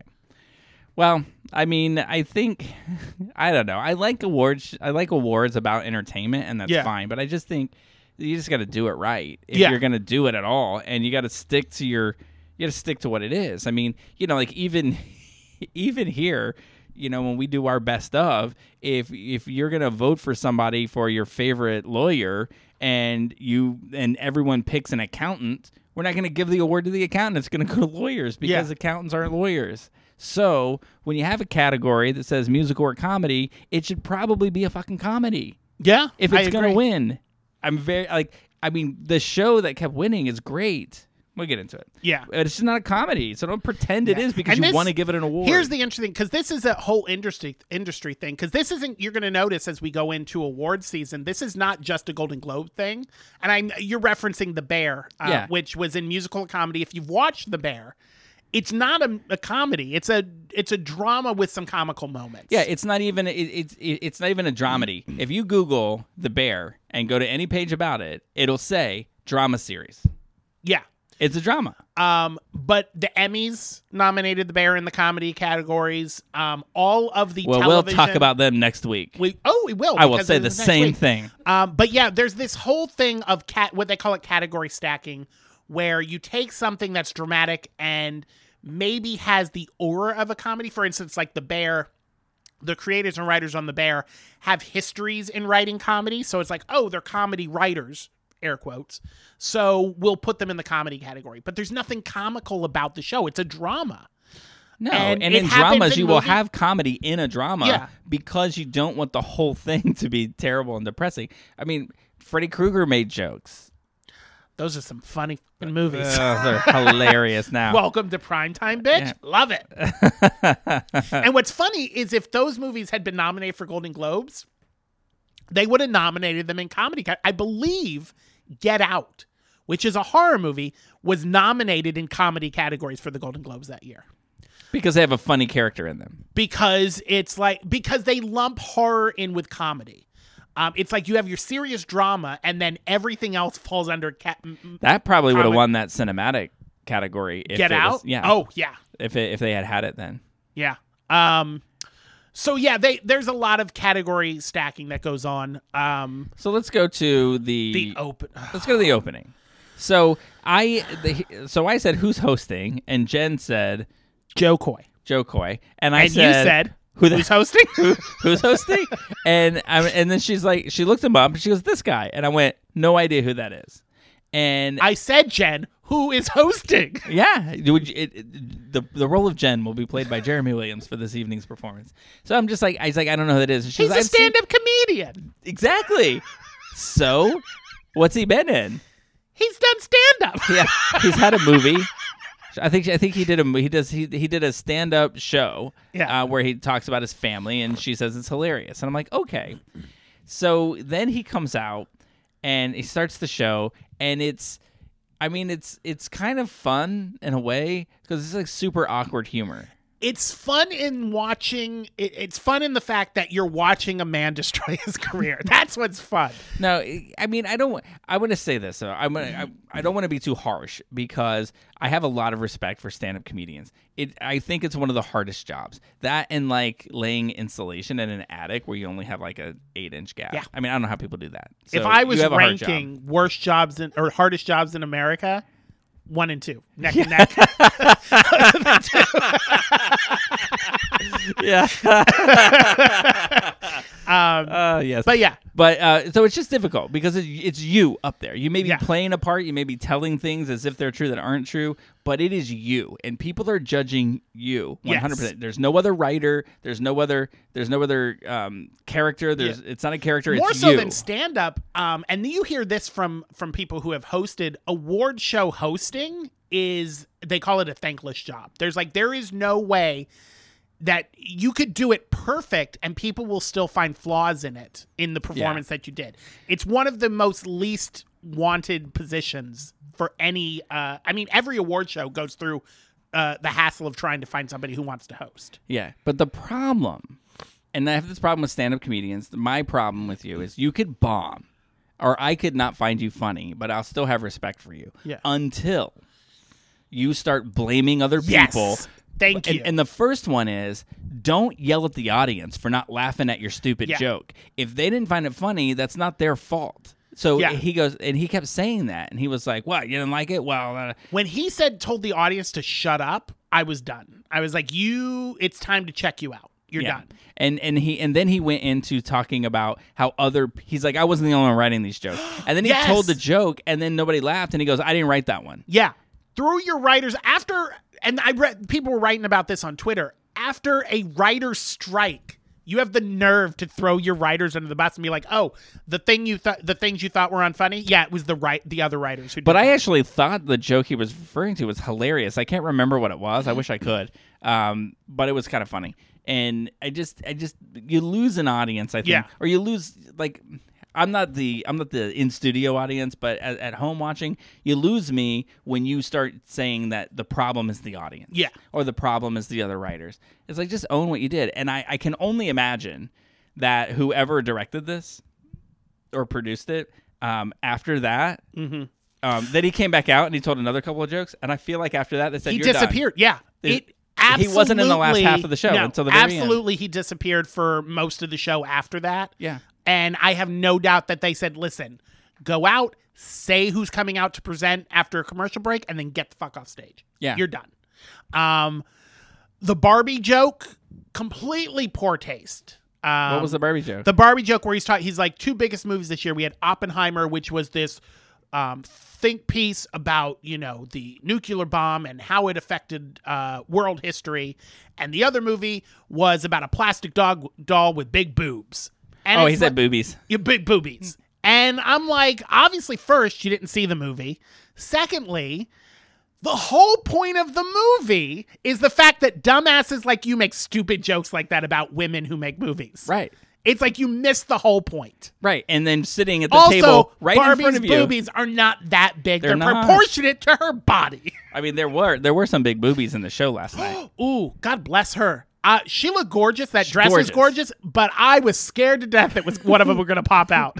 Have you seen that movie, by the way, The Holdovers? It's on Peacock. I gotta say, so I good. love her. I think she's hilarious. Isn't she the cop in I don't want to get this wrong. I'm gonna sound terrible if I do. But is she in Only Murders in the Building, or is that somebody else that just? I don't. You know the cop, the detective in Only Murders in the Building. I don't think that's her. Is that her? All right. I don't know. But it's on Peacock. And the movie is amazing. So good. It's because it takes place in 1968 or 1969, but it's shot on and I'm probably going to get the millimeters, 35 millimeter film. It's shot on old film. Yeah, it is her. That's why she looks familiar. Yeah, and I love her in that. I think she's a great actress, and she definitely deserves to win. Oh my God, I think the only one who's guaranteed of the actors who's gonna do a clean sweep this season. She's so good in this movie. Paul Giamatti's so good in this movie. It's a throwback to like those 1970s kind of character study movies. It is so good. It's on Peacock. Absolutely watch it. Was so happy that it won a couple of awards. Yeah. I give Barbie a hard time, like the movie, just because I don't think that the star of this show is men or Ken. Yeah.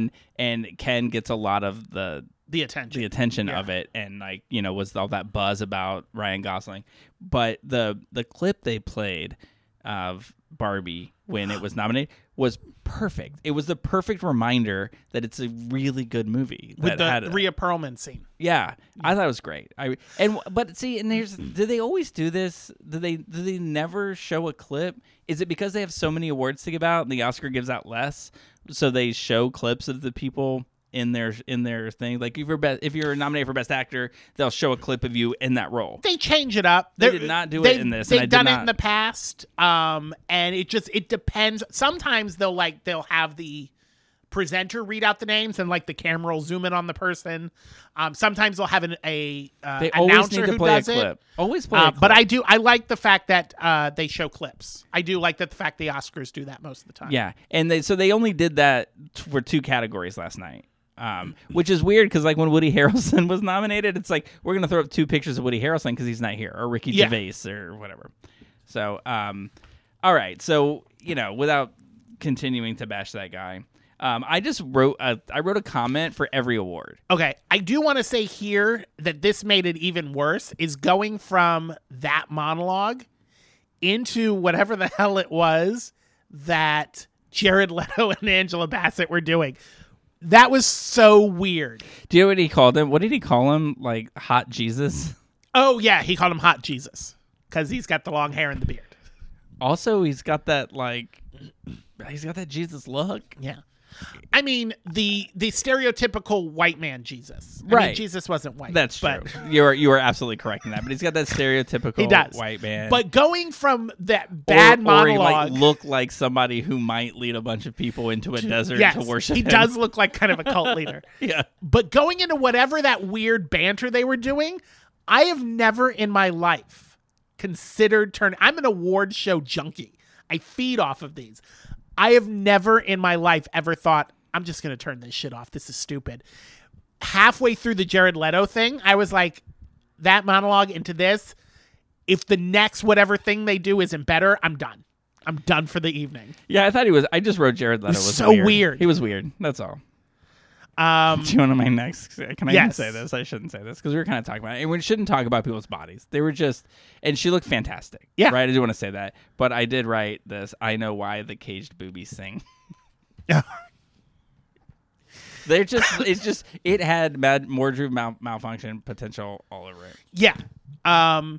They cut to, who's the one from Poker Face? The one she was in American Pie. What was she wearing? That was another thing where Natasha Leone. Where she had these weird things coming up from her dress. I honestly think Bjork dressed some of these people for the night because they just had weird dresses on. But yeah, that one, I saw that. And then obviously Divine in her and so she won for her Holdovers, Best Supporting Actress in a Motion Picture. Okay. And then the next award up was for Best Actress this is where they did Best Actress and Best Actor for limited series. Right. And I just want to say Charles Melton is hot. Yes. Oh my Have you goodness. wait a minute. Is he from he's in May, December. We haven't seen that. I have. Oh, have you? Is it good? It's got to be, isn't It's it? a very good movie. It's on Netflix. It's a very weird, but it's very intriguing. However, there's a scene in it where he's having sex, and he gets up from the situation, and you see a very erect situation. Now, I did find out later that this is a prosthetic. However, it did not matter. I watched that scene 13 times in a row. As I used to say back in the day, you wore a hole in that tape, right? Yeah. Because the first Because we time, used to have to watch things on an actual Yes. videotape. as I was watching it, because I didn't know this scene existed, as it happened, I was like, what did I just see? That couldn't have been what I saw. So I rewinded it, and I was like, that was what I saw. Let's do it again. Let's look again. Let's look at it from this angle. I felt like an NFL commentator. I was like, now we're going to look at it from this camera angle. Now we're going to do it in super slow-mo. It's an impressive scene. I hope that wins Best Hair and Makeup at Oscars. I did not. What did you think about the guy's joke about the salt burn? The penis? The penis being the nose from Maestro. And that it made its way around or that I didn't expect to see it on Bradley Cooper's face. Here's there was the something thing. about that sentence that was like, oh. I don't know how jokes, as a white man in America, I'm not sure how I'm supposed to take jokes. I took that to be anti-Semitic. Right. But I am not Jewish, so I don't know if it was anti-Semitic. However, I did think that the joke was low-hanging fruit. That's what's yours. That's what's yours. Just now. I mean, I watched the movie. How would I have missed this? Is he Jewish? In Saltburn? Oh my God, his name is Kyogen. No, the other guy. Oh. Maestro. He is. Oh, Larry Bernstein. I was like, Yes, his I'm name Larry. was Larry Bird. Leonard Bernstein. Yes, yeah. he is very Jewish. Well, then I take back what I said, and I think that is an anti-Semitic comment, and that it is not appropriate. Yeah, that's why I was like, what? I can't believe that they would let that joke go. Who did the bit about white people roles? Audra Day. Oh my God, those two were cracking me up. Was it Audra Day that did it? No, it was somebody else. No, but Audra Day and what is his name? He's on Colbert. He's one. I want to say like John Baptiste. Yes. Is that the painter that had that? No, that was Basquiat. Okay. John Baptiste and Audra Day giggling on. I don't know if it was that they just couldn't get through the terrible script they had written, or that they had some sort of inside joke, but they were giggling through the whole thing. I'm just gonna go with and it was cracking me up. I got high vibes from him. Like he. Oh, I would totally get high with him too. He seems like as they say in the jazz scene, he seems like a cool cat. Yeah, I mean, there's a way he said that's fire. Yeah, I was like, yeah, you just lit up before I'm you got like, there. I loved, and he's also, because he has a documentary called American Symphony. He's favored to be nominated. He didn't get nomination at the Golden Globes, but he's favored to get nominated for an Oscar for his song from that. And I hope he wins. He's awesome. I did not expect Robert Downey Jr. to win. I did. He's favored to win. Him why? and Ryan Gosling are kind of neck and neck. Here's the thing, and this happened a lot with Oppenheimer, is in the film world, they call them subtle performances. And a lot of times they don't get recognized for awards because the people are more focused on the big showy roles. But that one scene, you saw Oppenheimer, right? Yeah, the one scene after he leaves the Senate hearing and he's in that back chamber room, and he's losing his shit. They call that his Oscar clip. Oh, okay. And that's where that guy was kind of screwing him over. Yeah. Yeah, and that was a good scene. Yeah, and he's like, what the fuck? Also, particularly when it comes to men, award shows love men who change their appearance, whether you put a big rubber nose on yourself like Bradley Cooper, or you shave your head and you look like George Costanza with your bald head like Robert Downey Jr. did. They love people who do kind of physical transformations when you're quote-unquote attractive and you detractify yourself. So, also, I thought he just did a really good job. It's a very subtle performance, but that scene specifically, I think, is what people focus on. All right. For it was Best Supporting good. Actor. It was. Yeah. I don't think he did a bad job. I'm surprised because I think of like Oscar moments. But you're right. That was an Oscar worthy. Also, something to keep in mind is with award shows, a lot of it's their time comes into factor.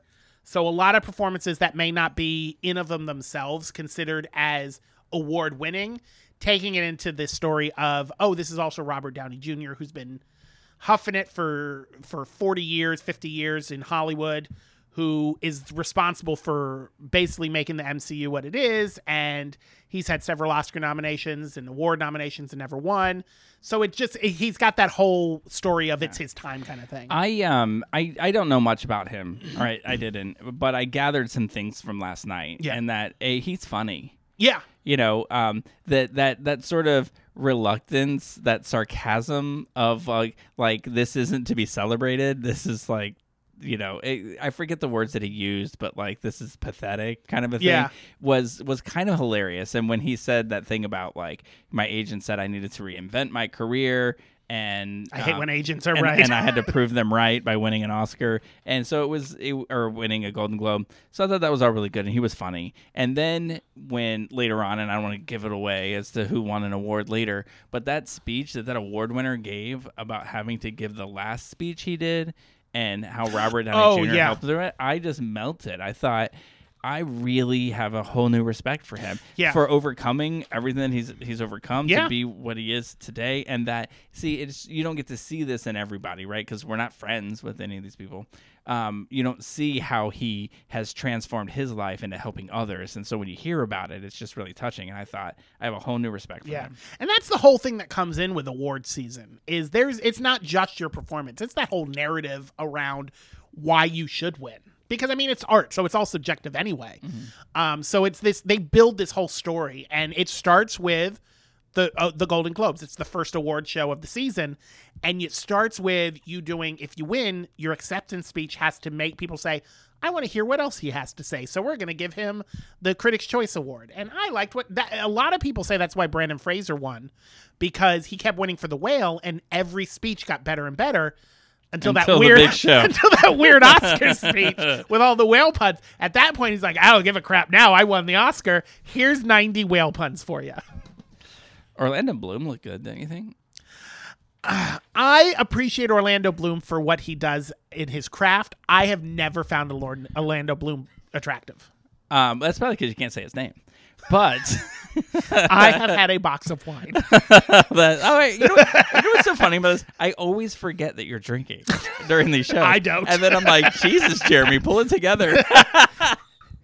Orlando Bloom. Yeah. I think you've never, not even not Legolas was not hot to you? No. Legolas was the hottest thing ever in the history of movies. Only time Orlando Bloom was attractive to me is when I saw the leaked nude photos of him. And I was like, Orlando Bloom. The only thing hotter or equally as hot as Orlando Bloom in Lord of the Rings would be Johnny Depp in Crybaby.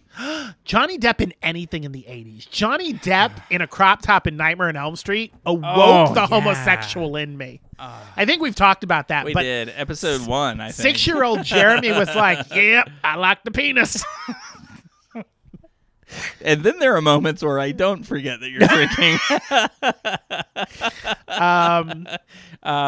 So yeah, what else did I write here? So who won? So Best Actress in a Limited. Yeah, they did actor and actress, which were Ali Wong and right. So when Ali both from Beef, the leads from Beef. When Ali Wong won, and then she kissed Bill Hader, I was like. I went right to Google and I was like, "Are they dating?" And they are.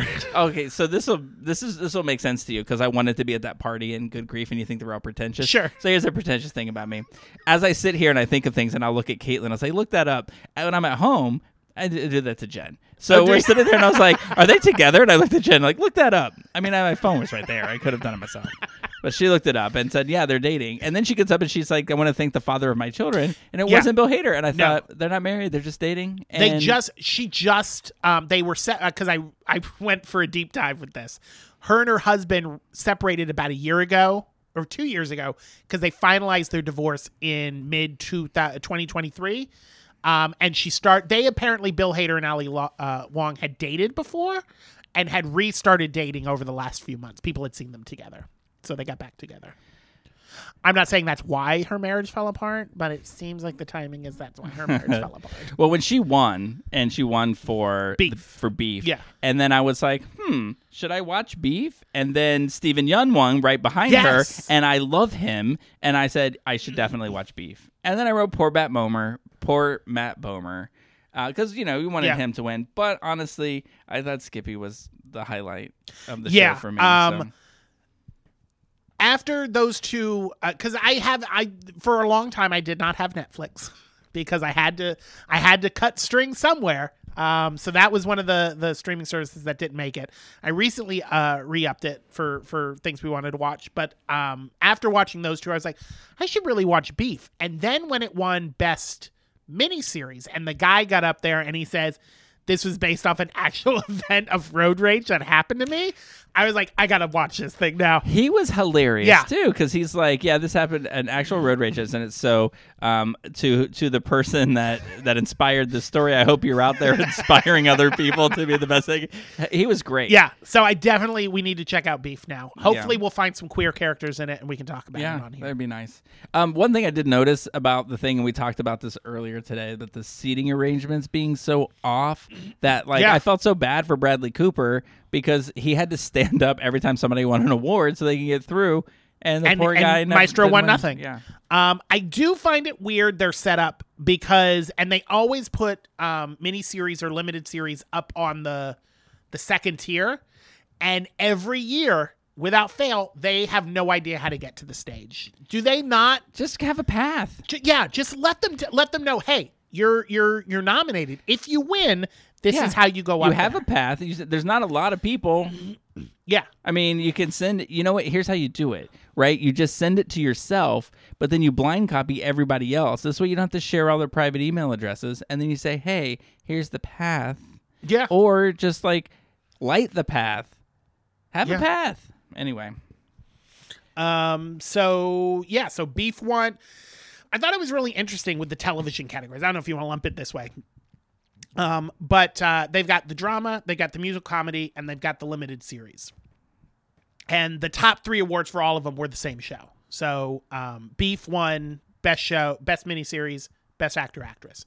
Comedy, The Bear. It was like Joey Tribbiani was voting. Yeah. Beef, good. Bear, good. Succession, good. So Succession won the top 3 in drama. Bear won the top 3 in comedy and musical, which I think we're both in agreement that is not a comedy or a musical. I'm shaking my head. And then Beef won the top 3 in limited series. Bear is a good show. Absolutely. I watched the first episode and thought this is going to be really good. And I stopped because I thought it was something that Dylan might want to watch, and we were just trying to get the timing down to watch it. I think it's a great show. And that girl that was in Bottoms, I love her. Happy she won. She's great. But it is so I don't not want to take anything away from them, but you're not a comedy. You don't act like one. Yeah. And do they submit for comedy? They submit for comedy because they know Succession's going to win, and they want to win. Yeah, probably. And then you take, it's there for comic value. You know what I said about the Bear? I said, the Bear won? What is this? The Bear. I was like, do they sing? Because it ain't funny. No. Do you remember The Martian with Matt Damon? Yes. You know that was nominated for Best Actor and Best Film for Comedy Musical? Is it because... What was Sorry, that? everybody got... A car just drove by that was blaring music. That was a car? That was so loud. It was so loud in here. Oh my God. I thought somebody turned on their radio or something. Anyway. They talk about music in The Martian. They talk about how she has this terrible collection of disco music. So maybe that's it was pretty hilarious how he had to grow the potatoes, but still. If we're using... Yeah. Wasn't it hilarious when it blew up and he lost all of his work and he was going to starve to death? Oh, that's hilarious. Anyway, so yeah, they're just the categorizing of some of these things is just weird. I think that they use the same logic that we use, like when we say we're going to talk about queer things. And we're like, oh, somebody said the word gay in this movie. We can talk about it. Yeah, so somebody told a joke in this show. His so last name is gay, so we'll talk about that. There's a lot of criticism about in featured actor and supporting actor, or supporting actress, featured actress, or lead actress. of what fits in what category. Because a lot of times, they'll if they don't think somebody will get a nomination or a win in the lead category, they'll bump them down to supporting, even though they're in almost the entire film. Something very similar happened originally last year for The Fabelmans. They wanted to submit Michelle Williams as supporting actress, and she was like, "No, I am in almost the entire film. Put me in for Best Actress." And they're like, "Well, you'll have a better shot at winning Best Supporting Actress." She goes, "That's not what it's about." She goes, "I am a lead performance. Put me in the lead category." And she lost, and absolutely she would have won if she was put in supporting actress, but she goes, I'm not doing a category. I have a respect for her. So much respect for that. And I think that the shows, the awards people need to take control of this. Yeah. And it needs to be, no, we're going to put you in what we deem you to be. Yeah, and they've done a little bit of that. One thing that they announced last week is on almost every award show, Barbie is in original screenplay. And the Academy Award said, Barbie is not an original idea. It's based on a property that's been around for decades. You're going an adapted screenplay. So they're starting to crack down on this a little bit. That's good. Yeah. Because what you do is you take away, like I think Ted Lasso should have won some awards. Like, okay, so the girl who plays Rebecca. Yeah. Hannah Whittingham. Yeah. Hannah something. Yeah. She is. Hannah Wintour. She is. All the gays are gonna love that joke. She's fantastic, and I wanted her to win so bad. Yeah. And so when you put the wrong people in the wrong category, then you What's take funny away in the that opportunity. category is her category, because the supporting categories they don't differentiate. So that category is not split. Okay. However, Meryl Streep was highly favored to win that category. And she didn't win. The actress who plays Princess Diana in The Crown won. And that was one of the shocking things. People were like, oh, everybody said Meryl Streep was going to win that one. And I love Only Murders in the Building. And I think that's one of the best shows that has been on television, whether drama or comedy, in years. And that has not won an Emmy or a Golden Globe for anything. Do you know how in it also the formula of it, right? You get Selena Gomez. Yeah. And then you get Martin Short and Steve Martin and that comedy. So now your audience is a wide audience, because people who are older people are going to watch it. You got the olds coming for the olds, and the youngs coming for the youngs. And it's just a great, and then you pepper it with these fantastic You throw actors. some Paul Rudd in there, you throw some Meryl Streep in there. I have not seen this last season though. I need to watch it. No. And I haven't seen I haven't watched the morning show, which hearing the way they described it, I'm like, I need to watch this. I need to catch back up on that. Yeah. All right, so we need to do that. Now I want to give you the last 8 minutes of this, if we can do it in 8 minutes. Yes, because I know this is like your thing, and we sometimes talk too much and we don't get to all the things that you want to say. So you can have the last 8 minutes to talk about the Golden Globes, however you want. Okay, I just want to talk about the movie portion really quick. It kind of lined some things up for the Oscars coming up. There was kind of up in the air of like who's going to get nominated for this, who's kind of the front runner for this. Oppenheimer kind of locked in. I think you're going to see that win Best Picture for everything. I know that a lot of people have some. Do you not like that movie? No, I was thinking I needed to rewatch it, and then I remember the guy's jokes about it and how it was like his goal in 2024 is to finish it in 2025. It is a long movie. It is. So I feel like I need to watch it again, but I do remember really liking it. Yeah. Oppenheimer gonna win Best Picture, Best Director. I think that's a pretty much lock for anything that you want, any award shows you watch. Barbie, I think, came out of this a little weaker than it went in. It came in as the most nominated movie. It only won 2, and one that it won was for that cinematic achievement, which it totally deserves, which no other award show has that category. Oh yeah. So it's not like it's like, oh, you're going to sweep cinematic achievement this year. It's the Golden Globes are the only one who introduced this category. The Oscars need to have a category where they acknowledge box office success. When they were working on, because the ratings were super low a few years ago, they actually announced that they were going to do a similar category. It was like box office champion, and people lost their shit. and said, that's not what the Oscars are about. It's about cinema, or it's about artistic achievement, and who cares what made the most money at the box office, blah, blah, blah. And the Academy was like, we understand that you're upset. We'll pull the category. I don't think it's about who made the most money. It's about who made something that energized people the most. Yeah. To get them out, because if people stop going to theaters, you wouldn't have the Oscars. One of the big arguments with that category is they thought that it would keep the Academy from voting for big movies like that in Best Picture. It's like, oh, we're not going to nominate Barbie for Best Picture because we'll put it in Best Cinematic Achievement. Well, what are they worried about? That already happens. Yeah, that's what I'm saying. That's how you end up with Poor Things. That's actually how. First of all, have you seen Poor Things? You know what? Here's what I was gonna make a pact on this show with you. Yeah. That I would see all of the Oscar nominated shows. Uh-huh. And I saw that thing last night, and I said, "Son of a bitch, I'm gonna have to watch this movie." I'll be honest. I went into Poor Things expecting it because I've heard some things about it. It's a very weird movie. I went in expecting it to be stupid, and I fucking loved it. It is so weird. The dance scene alone cracks me up. I don't find weirdness for art's sake to be entertaining. That's my Dan Levy for you. Gotcha. If I had if somebody does something just to be weirdly artistic, I'm gonna watch it and it's gonna be cringe. I'm gonna want to throw things at the screen, but I'm gonna watch it because I'm making this pact. I absolutely loved it. But I love her. She's fantastic in it. She's a great in everything. When she Mark won, Ruffalo in it, he's the villain in it. Blew my mind. I have never seen him in a role like this, and he killed me in it. I loved him. When she won her Golden Globe, I wanted her to get up on the stage and be like, "Oh, hell yeah." Stinky big Golden Globe. But I liked Poor Things. Poor Things is a very divisive movie this season.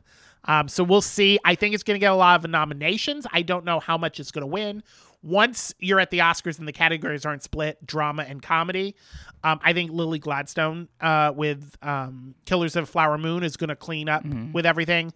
I like her speech. Emma Stone already has an Oscar, so I'm not too heartbroken she won't win. Probably won't win it. If you don't know what I'm referring to about Emma Stone and hell yeah, just Google any performance she does on Saturday Night Live when she plays the poster girl. It's hilarious. She should have an Emmy and I don't know, she might. I don't know if she does, but she deserves, if she doesn't already have an Emmy. The Iceberg got nominated for an Emmy. She deserves. She's so good. Yeah, she's married to a writer from SNL. Oh, really? Yeah, I was looking. I do research as I'm watching the award shows.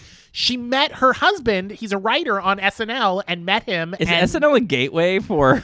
I know. You get a job at SNL, you can marry a superstar. Huge celebrity actresses are marrying writers on SNL left and right. It's crazy. The Holdovers. Absolutely watch it. So good. Divine I forget her last name, is going to win Best Supporting Actress.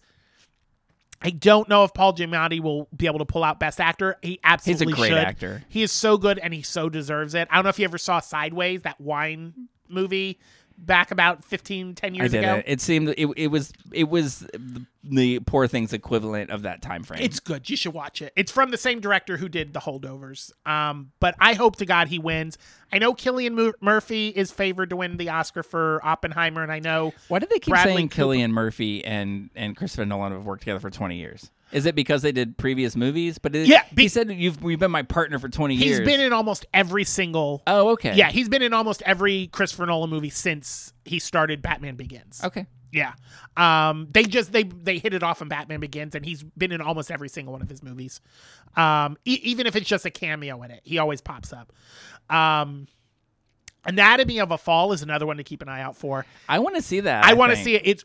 It won 2 Golden Globes that it was not. It won screenplay and it won international feature, which it was not expected to win. But the actress in that, she was nominated.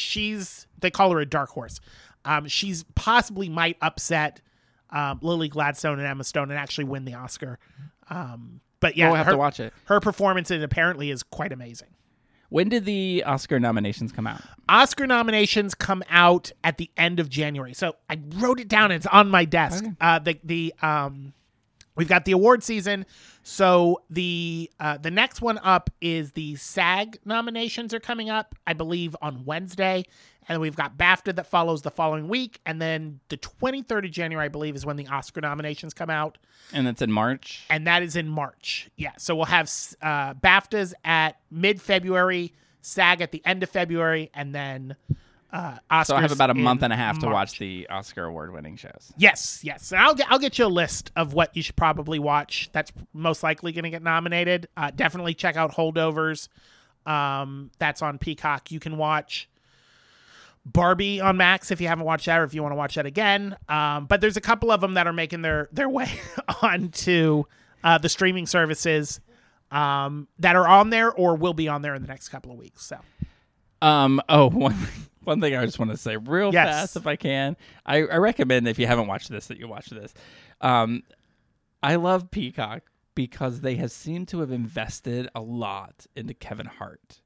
And yes, I they don't have. know if we're supposed to like him or not, but I just think he's hilarious. And he and Kenan Thompson yes. did a 2023 recap. They did. This is the second year that they've done this. He did it too? Yeah, because I know that was it the Olympics? The Olympics Snoop he did with and Kevin Snoop. Hart. Oh my god! But the last 2 years, Kenan and Kevin have done when it. the horse was doing a thing, and he was crying, laughing about he goes, "Look at that horse." Anyway, there was a bit on this. Did you watch it? Yeah. That thing about the guy with the squirrel. I'm gonna cry. I can't. It's he's like, oh, watch how the squirrel's gonna jump out of my hands. So those who haven't seen, it's a video on X or something, and he's holding a squirrel and he's showing the camera, and the squirrel's trying to jump out of his hand, and it gets away from him and runs, and the guy chases after him, and he's nude. So you can only imagine what he was planning on doing with this squirrel. Kevin Hart gets